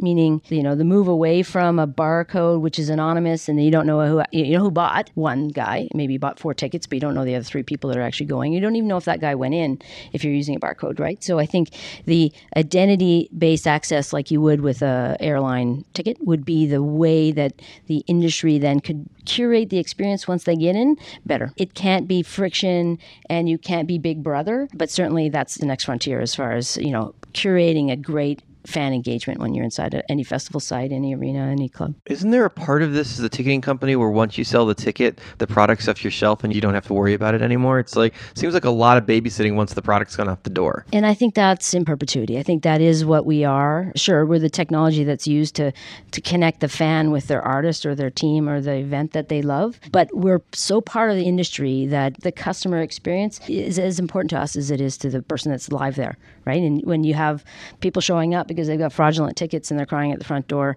they're calling us, they're calling the venue, and maybe they're calling an artist to say, hey, I didn't get to see your event. We know you have to go, but we want to thank you so much for taking the time and talking to us. So great to see you. Thanks for coming to Canada. Yeah. See you again soon. Promoter 101 at Canadian Music Week. Patty Ann is a badass. I have nothing but love for her. This is Tom Chauncey, Partisan Arts. This is Promoter 101. Coming up next, from Beck to Manilow, Sasha Bambaji keeps the biggest stars in the world on stage. Promoter 101, we're at South by Southwest, and we're real treat today. A good friend, Sasha. Thank you for taking the time away from your busy South by Southwest to join us. Well, I want to thank you for recognizing that I'm here this week and inviting me up to your studio here, and to celebrate with you in our first inaugural beers of the conference. Is this your first too? We'll consider it my first. First of the day. First of the day. All right. I've been here for a couple of days. You just got here. That's fair. I mean, that would have been really impressive. Right. So, who are you here with this week? Really exciting week this week here. I've actually here kind of with a couple acts. The main act I'm here with is the great band Spoon, who I've been privileged to work with for the past couple weeks as they are launching a new promo and album cycle with a new album that actually comes out Friday called Hot Thoughts, which I have to admit I've quickly become a fan of the band and gained a lot of knowledge of. And not only are they some of the most talented guys I've ever worked with or gotten to hear, they are some of the nicest as well, which always makes it a pleasure. I saw them the first time opening for Death Cab for Cutie years ago, and man, they've got it. Yeah, Britt Daniel, who's up front there, is really, again, not only one of the nicest guys in the business, but just a true talent, which has been seen with some other bands he's been in and played along with, but really shining here this week in Austin, which happens to be the band's home base. So it's a pretty exciting week. They've got a 3-night residency at the old Emos Club, which we're now calling Enos after the drummer and one of the main members of the band, Jim Eno, at a venue now officially called The Main, but we're referring to it as Enos. I love the punk rock vibe that you get when you walk into Emos. It's like you feel like NoFX or Pennywise should be on stage when you're there, and that's the true essence of like what South by is all about. Yeah, it's still that dirty old backyard patio, which is not only like South by famous, but Austin famous in general, kind of that Austin vibe, be it at like a Stubbs in the back or at the old Emos. I think there's some of the original punk rock stickers over the trough style dirty urinals in the men's room, which I don't know, kind of gives it its charm. And the a dirty, unique dusty flavor. Oh yeah, so it's still Like that stuck in my nose from smoked last brisket kind night. of flavor. Yeah, exactly. Excellent. So your name is synonymous with Barry Manilow's camp. You were his guy forever and still do some day-to-day with him, right, when he goes out? Yeah, I've been really, really lucky. About 15 years ago, I had the opportunity to, 15, 16 years ago, wow, now, I had the opportunity to kind of launch on one of my first major tours, actually, to come in for Barry as a tour carpenter, and a few years later was asked to come and start as his production manager as he started a residency in Las Vegas. I think it was 2005. We started what was supposed to be a 1-year run, ended up being a 7-year run in Las Vegas. And since then, since we've left Vegas and continued to do shows, because I got to tell you, he's probably one of the most hardest working guys in the business and dedicated. Since then, we've just done some amazing, amazing stuff. I mean, things I could never have dreamed of and gigs I could have never imagined I'd be able to play. Now, you say my name's synonymous with him, but I just want to add synonymous, I think, amongst our ranks in our friends and our industry colleagues. I think anybody that's done a Barry Manilow show in the last decade and a half immediately thinks you're the guy that's going to be on the phone advancing that show with them. So, I mean, that's a pretty strong thing because Barry doesn't do 12 shows a year. Yeah, no, Barry amazingly does an insane amount of shows a year. I mean, I think in just the past, since 2011, since I became his production manager, I think we did over 500 shows in Vegas alone and probably another 400 outside of Vegas, not counting appearances, TV specials, promo events. The guy works so hard and all the time. I remember when I first started with Barry as a carpenter, I worked under a great production manager who I learned a lot from. And I asked him, I said, what's so great about working for Barry Manilow? I mean, aside from the fact that he's a genius. And he said, man, the guy works. If he signs up for a 5-month tour, it ends up being a 9-month tour. And in 2005, I signed up for 1 year in Vegas, and we literally haven't stopped since. 7th show added by overwhelming demand. So how do you jump from the AC world of Barry Manilow to the fast-paced world of fucking Beck? Yeah. So the diversity in the artists I've been able to work with over the past few years, I mean, even prior to Barry and some of the gaps, you know, and breaks that Barry's taken, which is really. I own a Mandy album. I won't lie. I'll get down with some Mandy. Listen, We had drinks. You, your father, myself at the Las Vegas Hilton. I remember. I'll get down with some Mandy. There's no problem with that. Yeah. But I'm thinking Devil's Haircut way up here. Like I got 2 turntables. You know, I'm ready to rock. So here's the irony of it all. Again, very lucky to work in it all. But the real fast-paced world and the high-level operating world is actually in the Barry Manilow world. Believe it or not. You take the tempo of his hits and you think that that's the more chill vibe camp, so to speak. But Barry, and I'm not trying to make this all about Barry and putting him on a pedestal as much as he deserves to be. We operated a level that in that camp that is just way above the rest. Our expectations of our partners and promoters, in the producers we work with for specials, in the TV appearances we make, the benefits we play, we operated a level that is completely different. And we do that because that's what our artist does.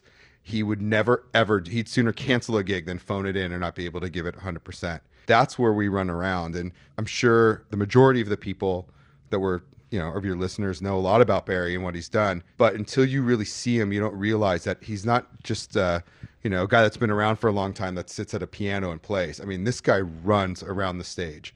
He jumps on top of the piano. He's dancing with his background singers. And on a 80-foot wide stage is literally running from wing to wing in these arenas. And he works, man. He works. And he expects us all to do the same thing. And we expect that of ourselves. Versus an amazing talent with Beck. It's a little bit smaller of a camp because we're not doing quite as many arenas and things like that. But the music pumps you up. It's a little different. The main difference for me is I can wear jeans and a T-shirt when I'm working during a Beck show. And during the Manilow shows, the Manilow Mafia comes out in our black suits.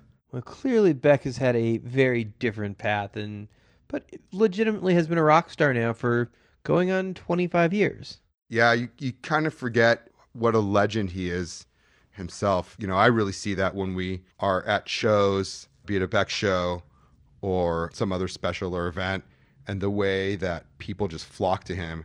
And by people, I mean his peers and different celebrities who just come out of the woodwork and just adore him. You forget how many hits he has, but going all the way back to Loser, it's just like, there's just a ton of them. Yeah, and you compare that to some of the contemporary stuff he's done or the different albums he's done, and I mean, there's not an album that sounds like the previous one or like the next one. They're all different and all different genres, and I like to say he gets away with it, so to speak, but really he just has the talent to do something that sounds like a crazy hip-hop sound to almost like an electronica sound to some beautiful ballads. So you jump from Beck, now you're with Spoon. Yeah, I mean, in between these artists, we all have to work, but I've been able to align with a team that's kind of plugged me in to fill in with some different artists and some different windows when they need it, just to give a little extra production support. Spoon this week and next.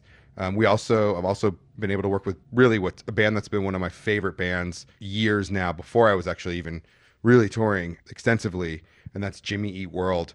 Jew.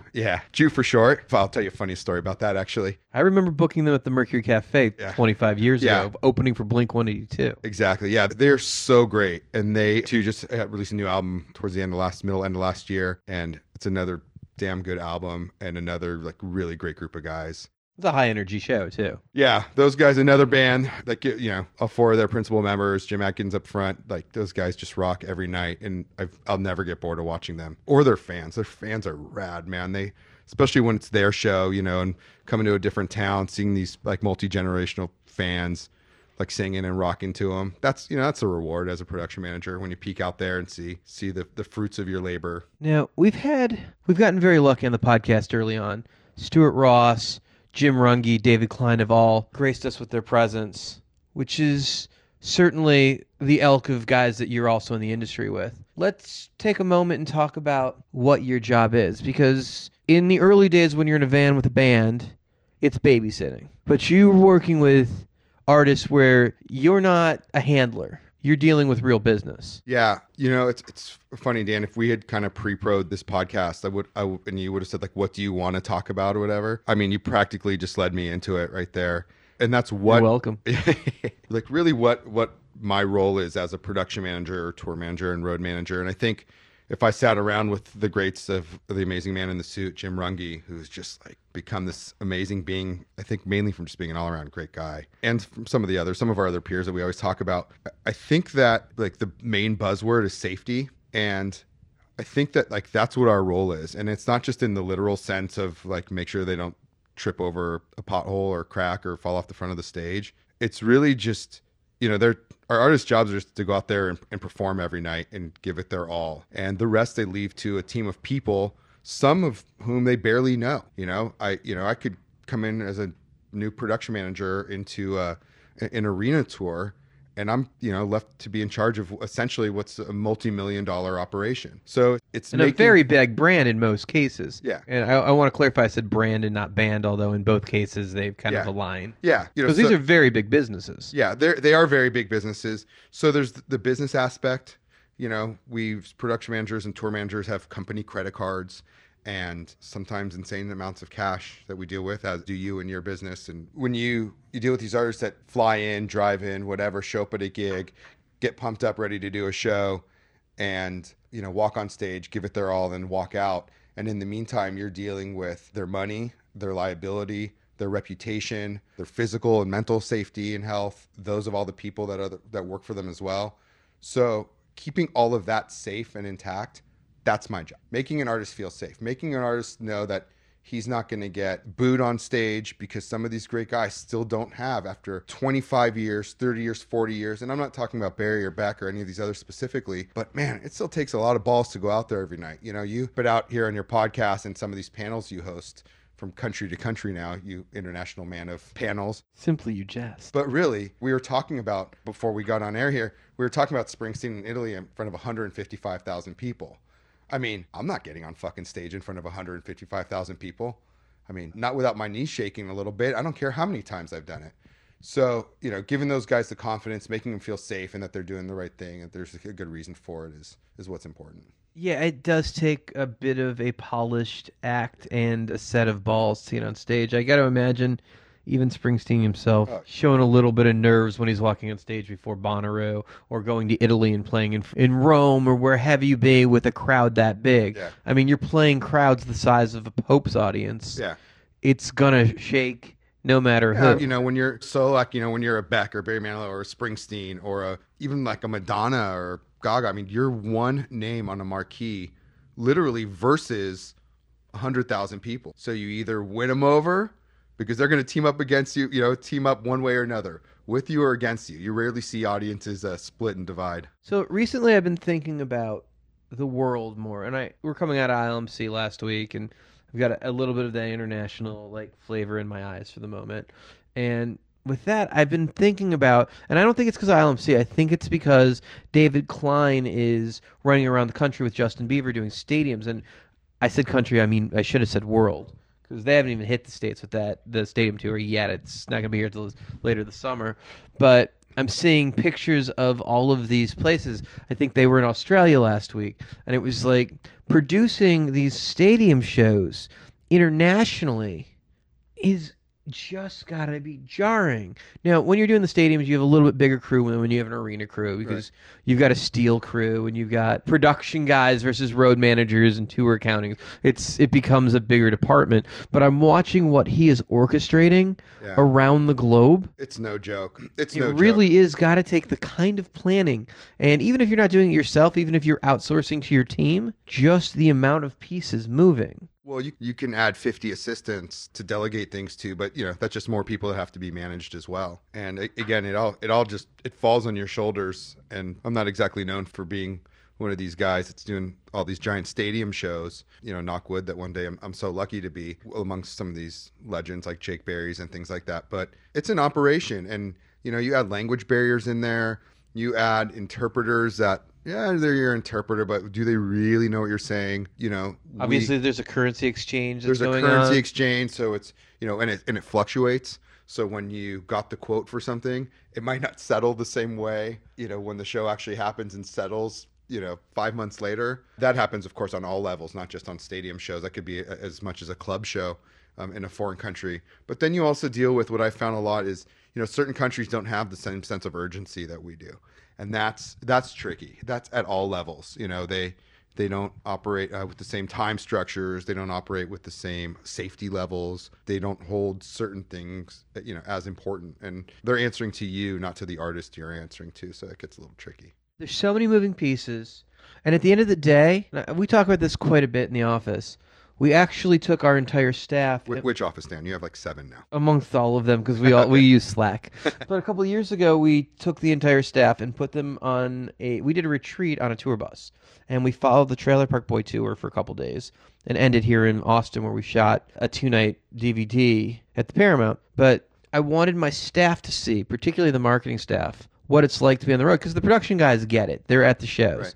But I wanted them to know what it was like to come off the bus, do a show, hang with the fans, then go to the bar, and then get on the bus and drive to the next city, and then be asked to wake up to do radio and be clever at 8 a.m. the next morning. I wanted them to know why acts are reluctant to do any press at 8 a.m. the next morning, what you're actually asking them to do at 8 a.m. the following morning. And then I wanted to see them the day after that, when they had to do the same exact interview in another city, and understand how droll and annoying that could be when you're hearing Jackie in the morning in Phoenix wanting to know what's it like to be on the road, what's it like to be you guys. Right. And then you hear it again in San Diego, and then you hear it in Houston, and it's just like, it's the same fucking question, and that's rough. It's real easy to be like, you know what, it's only going to help move the show 30 tickets. Yeah. I want to sleep the fuck in. Normally I remember 15 years ago, 2001, 2002, I was young myself, but I was with a young rock band called The Calling, and we were really trying to push their second record. I kind of came at the end of their first record cycle that had great success. They really never got above like ballrooms, and they didn't quite fill them in. Ironically, towards the end, they couldn't sell a club in America, but we would go do 10,000 in Brazil and in the UK. It was just insane how that works. But loved in Belgium. They loved the little blonde lead singer kid. Italy was big too. It's grueling, and that's to sing your praises again. That's the genius of you. And that you actually made the effort to put your guys through that ritual and that routine. And it's important to relate to what's going on, because you guys are on the river without a paddle, and when you guys call and you need help or resources or something, if we're not there for you, we literally just sending you adrift going, deal with it. And that's our reputation with the act, that if I'm not giving you the resources to make that work, and whether it's obviously it's our counterparts to you in that our production guys. Well, I've had that conversation with other younger and older, frankly, production managers and production assistants, where there's some guys out there that have this mentality, be it a tour manager or manager, where they don't really get the fact that the promoter's your teammate. We're all in this for the same reason, to deliver the best product, spend the least amount of money, and for everyone to walk away happy so we could do it again. And that goes from the manager to the agent to the artist to the promoter to the production assistant on the crew. It benefits all of us to do it again, right? Work is work. Everyone wins if we can do it harmoniously. And to take your staff through the paces of what these artists and their support crew stuff do on a day-to-day basis, well, that's genius, because I remember butting heads with day-to-day managers as a young production manager, where I'd book a bus and they'd say, oh no, we already booked it, you're going to use this one. And kind of saying, you've never spent a night on a bus in your life. Like, what do you know? What do you know about That's a tough thing. sleep? You really want to know what it's like to be in those coffins, and that's what they call them. They call them coffin bunks. And there's a thing where you can go have a beer in the lounge of the bus, and you don't know what it's like. But until you've slept in a bunk, when it's too cold that you have to go to sleep in your sweatshirts and your jeans and double socks because it's winter and the bus it's so warm and you're just wrapped in like you're camping outside. Until you've done that, until you've got some guy snoring above you and a guy below you making sounds that you're not sure what he's fucking doing, or until you've met the most beautiful girl in the world and you only have 4 hours to close her and then have to try and nail her in your bunk, you have no idea what it's like to do this and then be pulling out and have to fucking be pulled up at work the next day, and maybe even be in the coolest city in the world, not get to experience the food or the sights because you're never leaving the parking lot of that arena. That's the farthest you're ever going to go. The parking lot or even underground, you wake up to concrete and go back to sleep after you take a shower. But what is the importance of that bus or that bunk? Do you want a rigger that's responsible for hanging 80,000 pounds over the show's head, not being well rested, and everyone needs to understand the importance of that, and that goes into, of course, the safety, and there's some production managers out there making great strides in that area. But I think it's everybody important gets for these everyone to experience impressions of, you see the pimped out buses, like Dolly Parton's got one of the best buses in the world. Sure. I think a lot of people have seen it on TV. The Star buses are awesome. Yeah. The crew buses, not so great. Yeah, you get used to what you're dealt with. There's pluses and minuses to everything. Hey, it's great to stay at the Four Seasons or the Ritz-Carlton until you want to order a fucking hamburger and it costs you $27 versus staying at a mid-range hotel where you can get one for $10. So, there's plus and minuses. An old bus may have some newer mattresses that have been put in because it's had to be upgraded. So it might be a win-win, or, it might have just been retrofitted, and a brand new bus may still have some kinks that need to be worked out. But what's important is that everyone gets comfortable and rest, especially when they're on it for months on end. Yeah, obviously there's different levels of touring, and some of the bigger acts are now flying from date to date. The privates have become a much bigger deal. Yeah. I love the super big acts that satellite out of one city, and then they just have the private flying from town to town. Private jet business, us road guys, one of our favorite conferences every year that maybe you'll show up to one time is the Tourlink Conference, which is in Palm Springs every year. So the week before Polestar always, I wish they'd separate them a little bit. Well, I showed up at both, didn't I? Maybe for just one night appearance.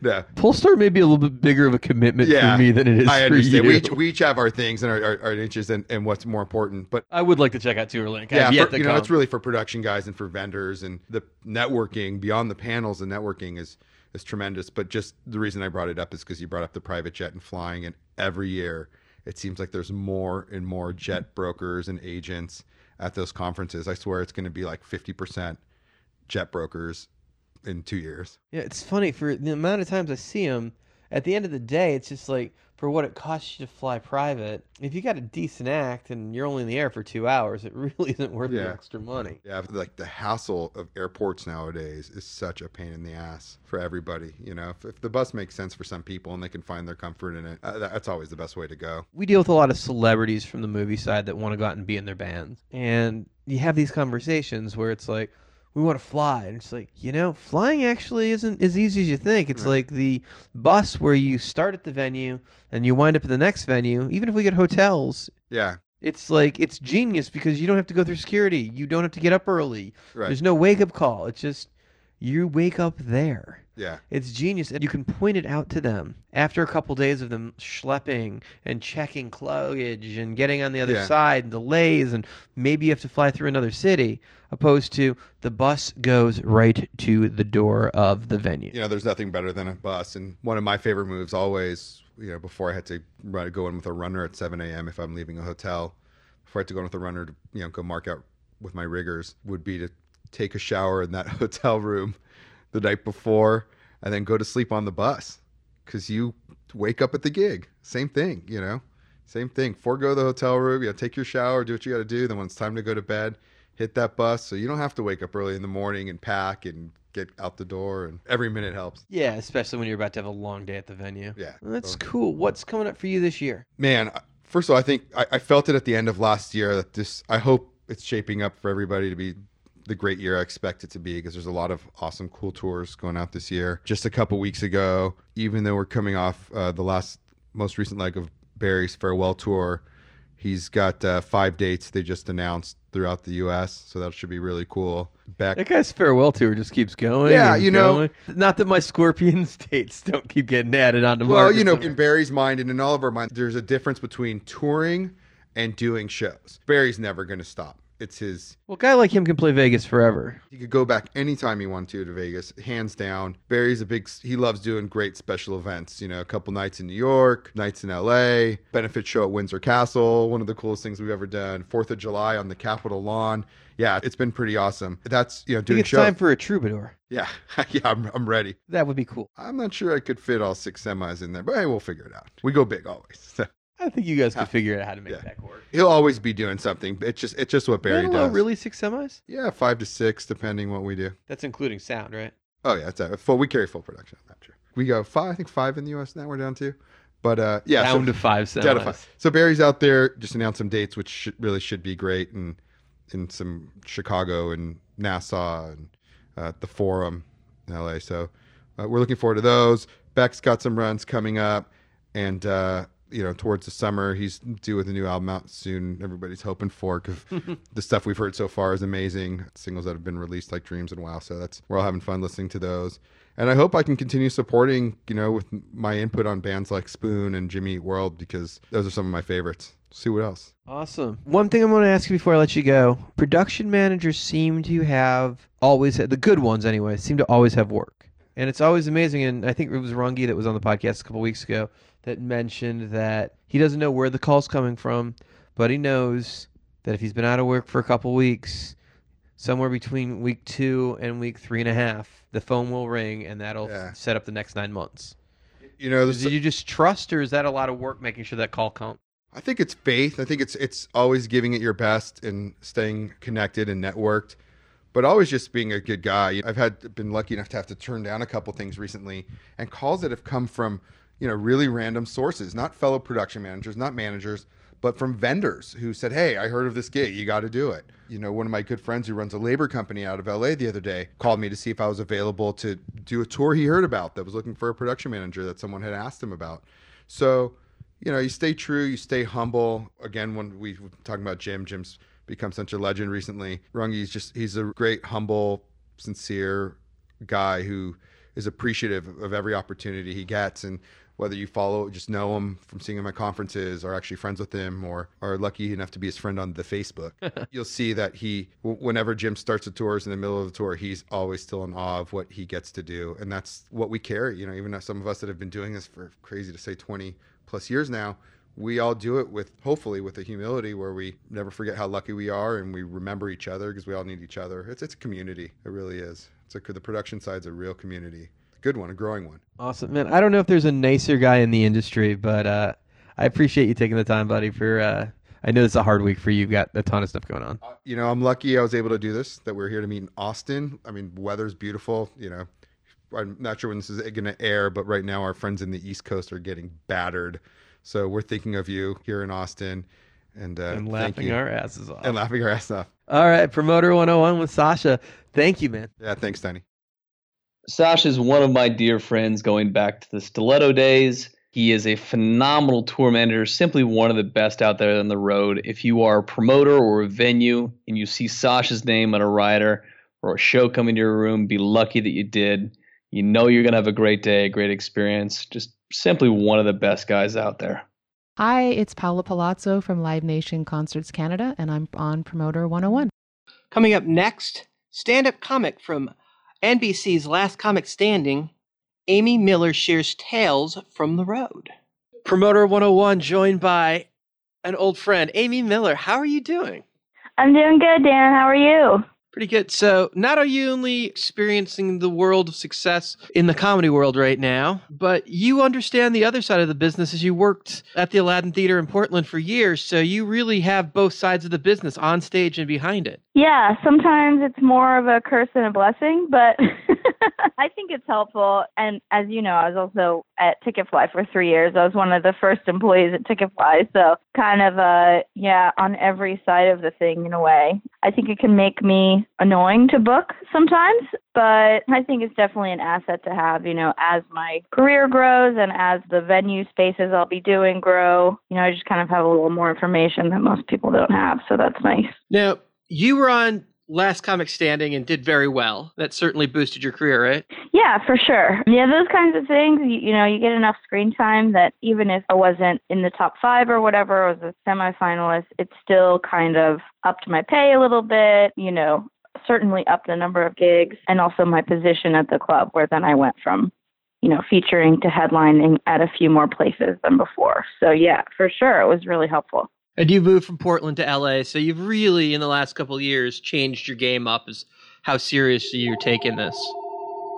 Yeah, definitely. I was in Portland for 3 years, and a lot of people thought that was a strange move because I started in the Bay Area. But there's a lot of path to this thing now, and I sort of chose kind of a unique one, which is that I went from a larger market to a middle market before I made the leap to LA. And I think it worked out really well for me. I'm super happy that I did that. But yeah, I've been in LA about 8 months, and we're doing the thing. The thing. You're doing it up.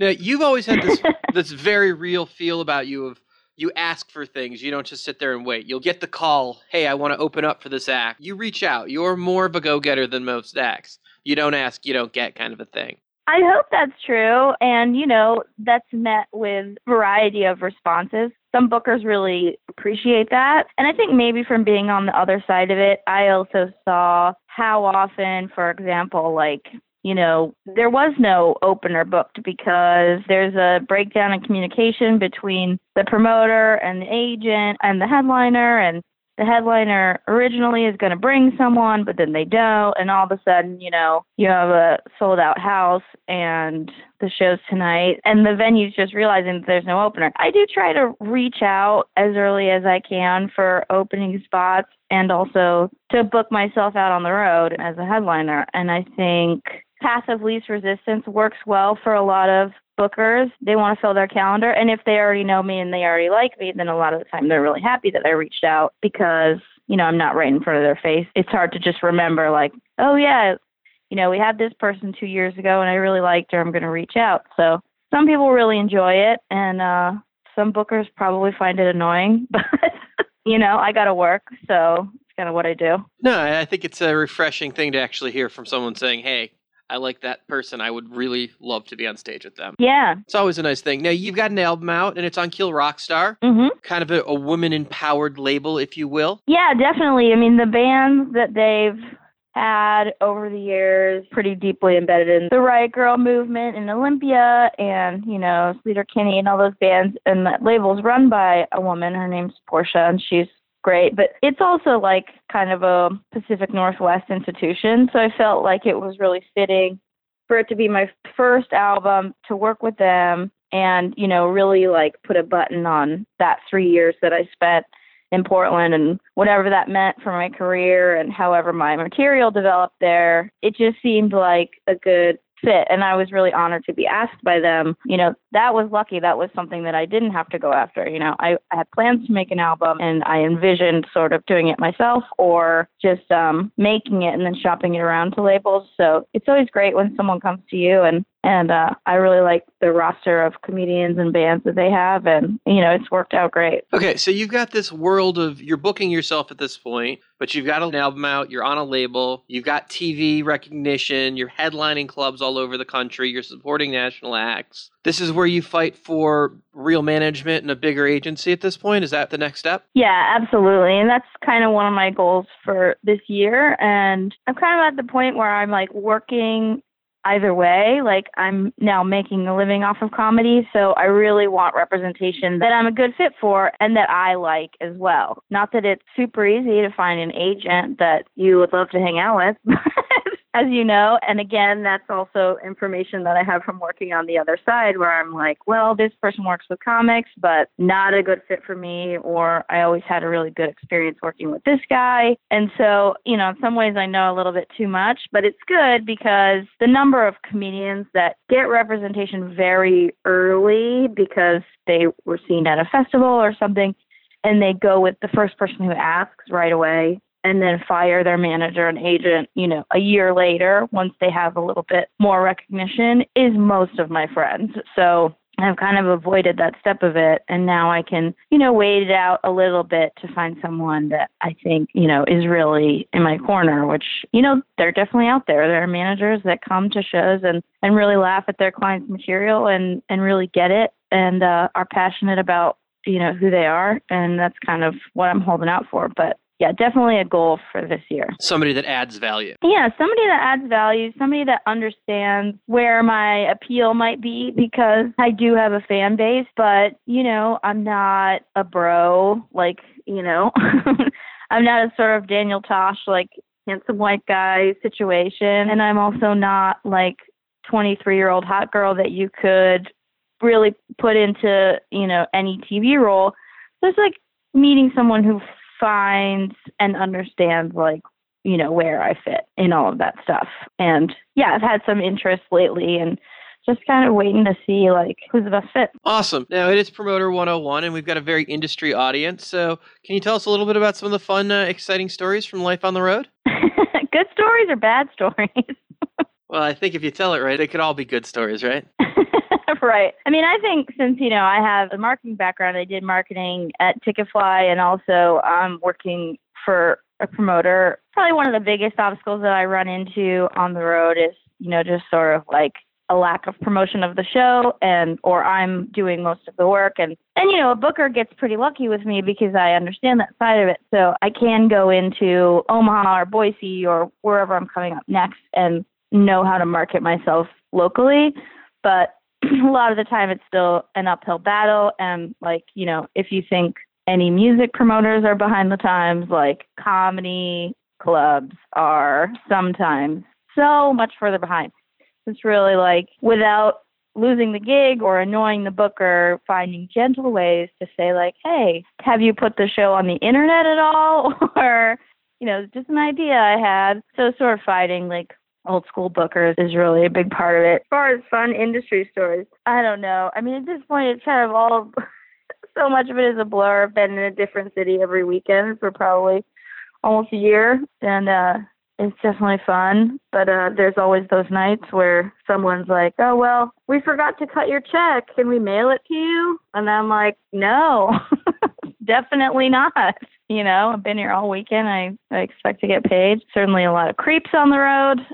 I'm a lady traveling by myself, and I feel pretty, safe most of the time and sure of myself, but there's always that headliner that's not very nice for 3 days in a row. And then all of a sudden Sunday night is I'm not going to name any names, by the way, but hey, want to come stay at my hotel? And I'm like, which part of this weekend did you think was so attractive to me? Was it the part where you were farting in the green room for 3 days?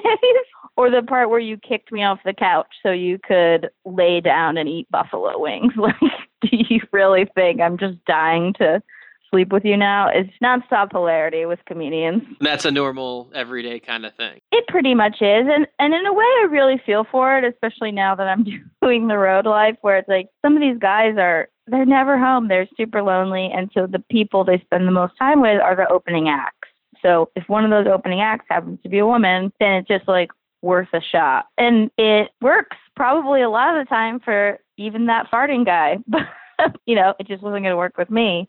But yeah, it's unfortunately part of the deal. And I have sympathy for it, but it's all about the approach, there's definitely a couple headliners I've been tempted by, but in general, I try not to mix business with pleasure. Right. Makes sense. Can we go back to the I didn't cut your check thing? Is that normal for comics to get fucked on the road? And I'm clearly talking more financially than the last story. I hope it's not normal. I've heard similar stories from many, many people. I think it's becoming less acceptable. And that's partially as comedians have more options for how to make it, how to make money, how to make a name for themselves, then the tolerance for, this small town club owner who all of a sudden tries to stiff you is much, much lower.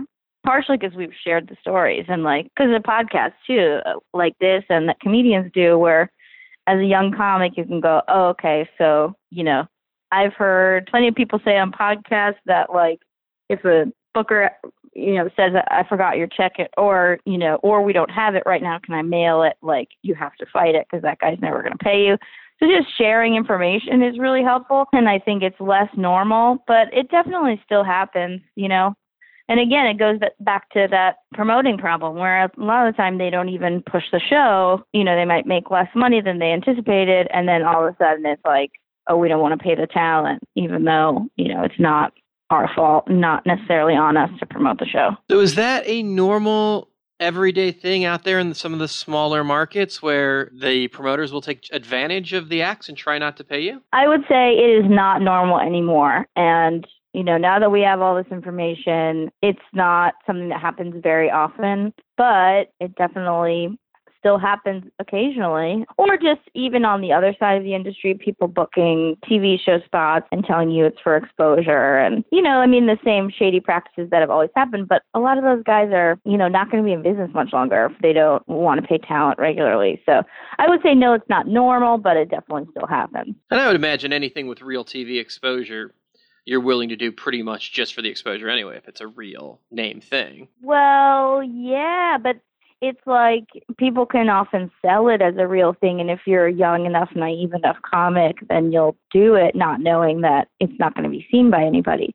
You know, in the industry proper, there's plenty of protections put in place because if you do a union gig, you always have a daily minimum. And that's super helpful because as a young comic, you never have to go like, oh man, are you guys going to pay me? Because you just get whatever the union minimum is, which is pretty good for a day of telling jokes. But it's all the gigs that are outside of that, sometimes people can get shady about, but it's hard to know what real exposure because everything's so fragmented. You know, it's like, is a CISO gig real exposure? Is you're on Crackle? Like, all those apps that are coming up are such a small percentage of your audience that it's like, I mean, I sort of fight for pay before everything else because that's meeting my immediate needs, like paying rent. And the exposure will come either way. That makes sense. It seems like a very odd thing. Like paying talent seems like the most important thing is if you lose your supply line to talent, you're out of business. Yeah, exactly. And I've seen even over the last few years, you know, comedy club bookers, specific bookers getting cheaper and cheaper. And what happens is then, you know, if you have an act like Tom Segura is a good example where Tom Segura doesn't have a major TV credit to his name, and he's a massive comedian. I mean, he's done, you know, late night, of course, but as far as like he's selling sitcom star tickets without that credit. And so there are bookers that, again, I won't name, that he's worked with that he's like, you know, this guy hasn't changed my pay in 5 years, so I'm just not going to work with his club chain anymore because, you know, he owns and books 5 clubs or whatever it is, but you know, he's trying to pay me the same for headlining as he did when I started headlining, and that's just not the situation I'm in. And, you know, comics tell each other these stories, and then you kind of file it away like, oh, okay, well, now I know when I'm, you know, headlining that level of club, this booker is very cheap, and we remember that stuff. So it always shocks me that people would ever try to get one over on us because comedy is so tiny. It's not like music. It's like, you know, I'm 1 degree away from every comedian in the world. You know, like I have close friends that are close friends with Louis. I don't know him, but that's how tiny it is. And I wouldn't be surprised if he walked into, you know, a show that I was on tomorrow to do a guest set.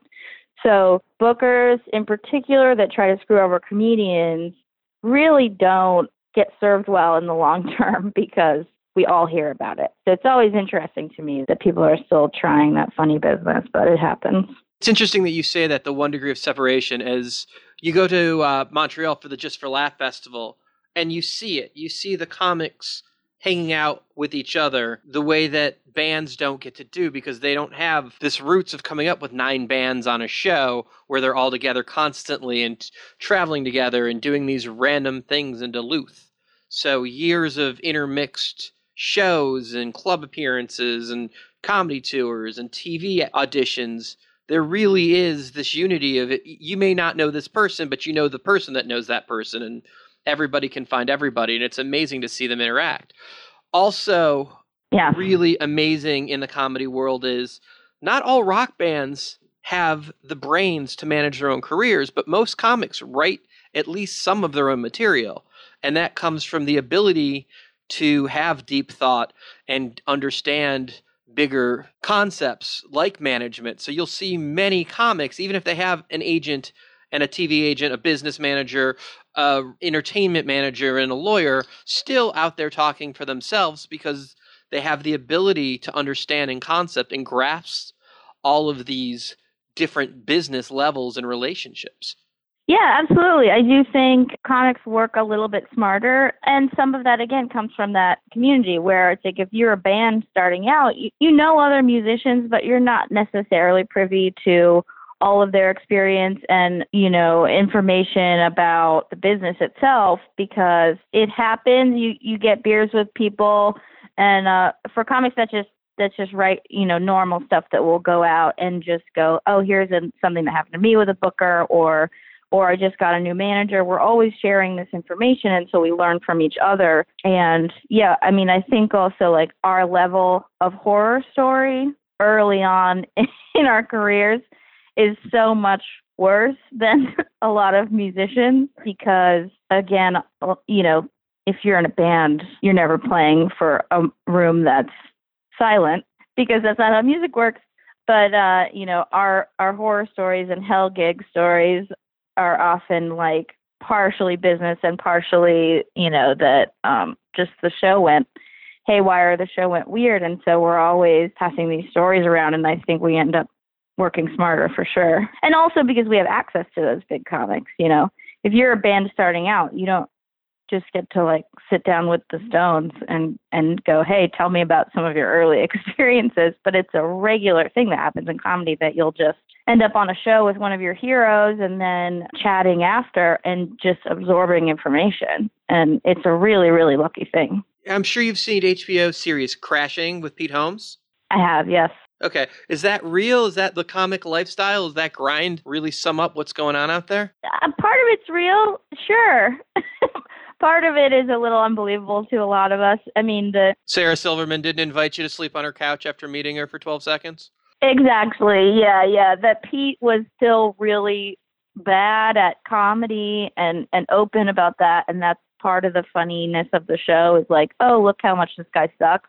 And then these important headliners keep reaching out to help him is very unrealistic. I mean, there are so many new comics that for the most part, you don't stand out to headliners unless you're doing well, getting a lot of laughs, or they want to sleep with you. And those are sort of the three scenarios. No one just like goes, oh man, this guy sucks, I'm going to help him out, So you're saying everybody wants to sleep with Pete Holmes? I have no idea. I mean, I think the show is like really precious in a way. Just, first of all, Pete is not that naive as a person, and I don't fully buy that he was even when he started comedy. And so there are some viewpoints that are really bizarre in that show to me, but the grind itself is real in a lot of ways. Yeah. I mean, the whole thing about like, you can open for me because you have a car, that's definitely something that happens in New York, not as much on the West Coast, but because nobody living in the city has a car. So if Artie Lang gets booked in far away somewhere in New Jersey, then that kind of thing will happen. But they also bring someone that's funny. They don't just get the new kid because he has a car. But the crazy people that you meet on the road, people trying to give you drugs, strange older women trying to get you back to their apartment. Like, yeah, I mean, that's even real for me. So I believe that it happened to Pete. But there's also like a naivete to that show that I just don't fully believe in. But it's Pete's a great obviously show. a pretty hip guy and is very quick in real life. Yeah, and he's super smart. Yeah. Right on. Thank you so much, Amy, for taking the time and talking to us on Promoter 101. If you want to check out Amy, you can go to her website, amymillercomedy.com, or you can find her on Twitter at Amy Miller. Thank you so much, Amy. Thanks, Dan. See you soon. You can feel Amy is out there living it, trying to earn her way onto the next level. We wish her the best of luck. Hey, it's Mark David from the Music Venue Trust, and you're listening to Promoter 101. Well, that's it for Promoter 101 this week. In the weeks to follow, our guests are going to include Ted Cohen, Trevor Solomon, Stuart Galbraith, Ariel Hyatt, Stephen Riff, Phil Rodriguez, Jeff Cohen, Sean Edison, Brian Zisk, Larry LeBlanc, Tom Chauncey, Paula Palazzo, Chuck Randall, Rob Ziffarelli, and so many more. If you have any thoughts or feedbacks about the podcast, we want to hear from you. Send us an email with your ideas at steiny@promoter101.net. And keep up with us on Twitter. I'm at WLuke Pierce. Dan's at The Jew, and the show is at Promoters101. Be sure to subscribe to Promoter 101 wherever you podcast, and please help us spread the word by telling as many friends as possible. Seriously, tell some people. Please. If you missed any of the past podcasts, you can always catch up at Promoter101.net. Past guests include Jamie Loeb, Ruth Gonzalez, Andrea Johnson, Don Holliday, Ellie X, Sarah Mertz, Julia Frank, Alma Sheck, Whitney Bond, and so many more. I'm Luke Pierce, and for Steiny, have a great week. Trevor Solomon, Crashline Productions. I'm on Promoter 101.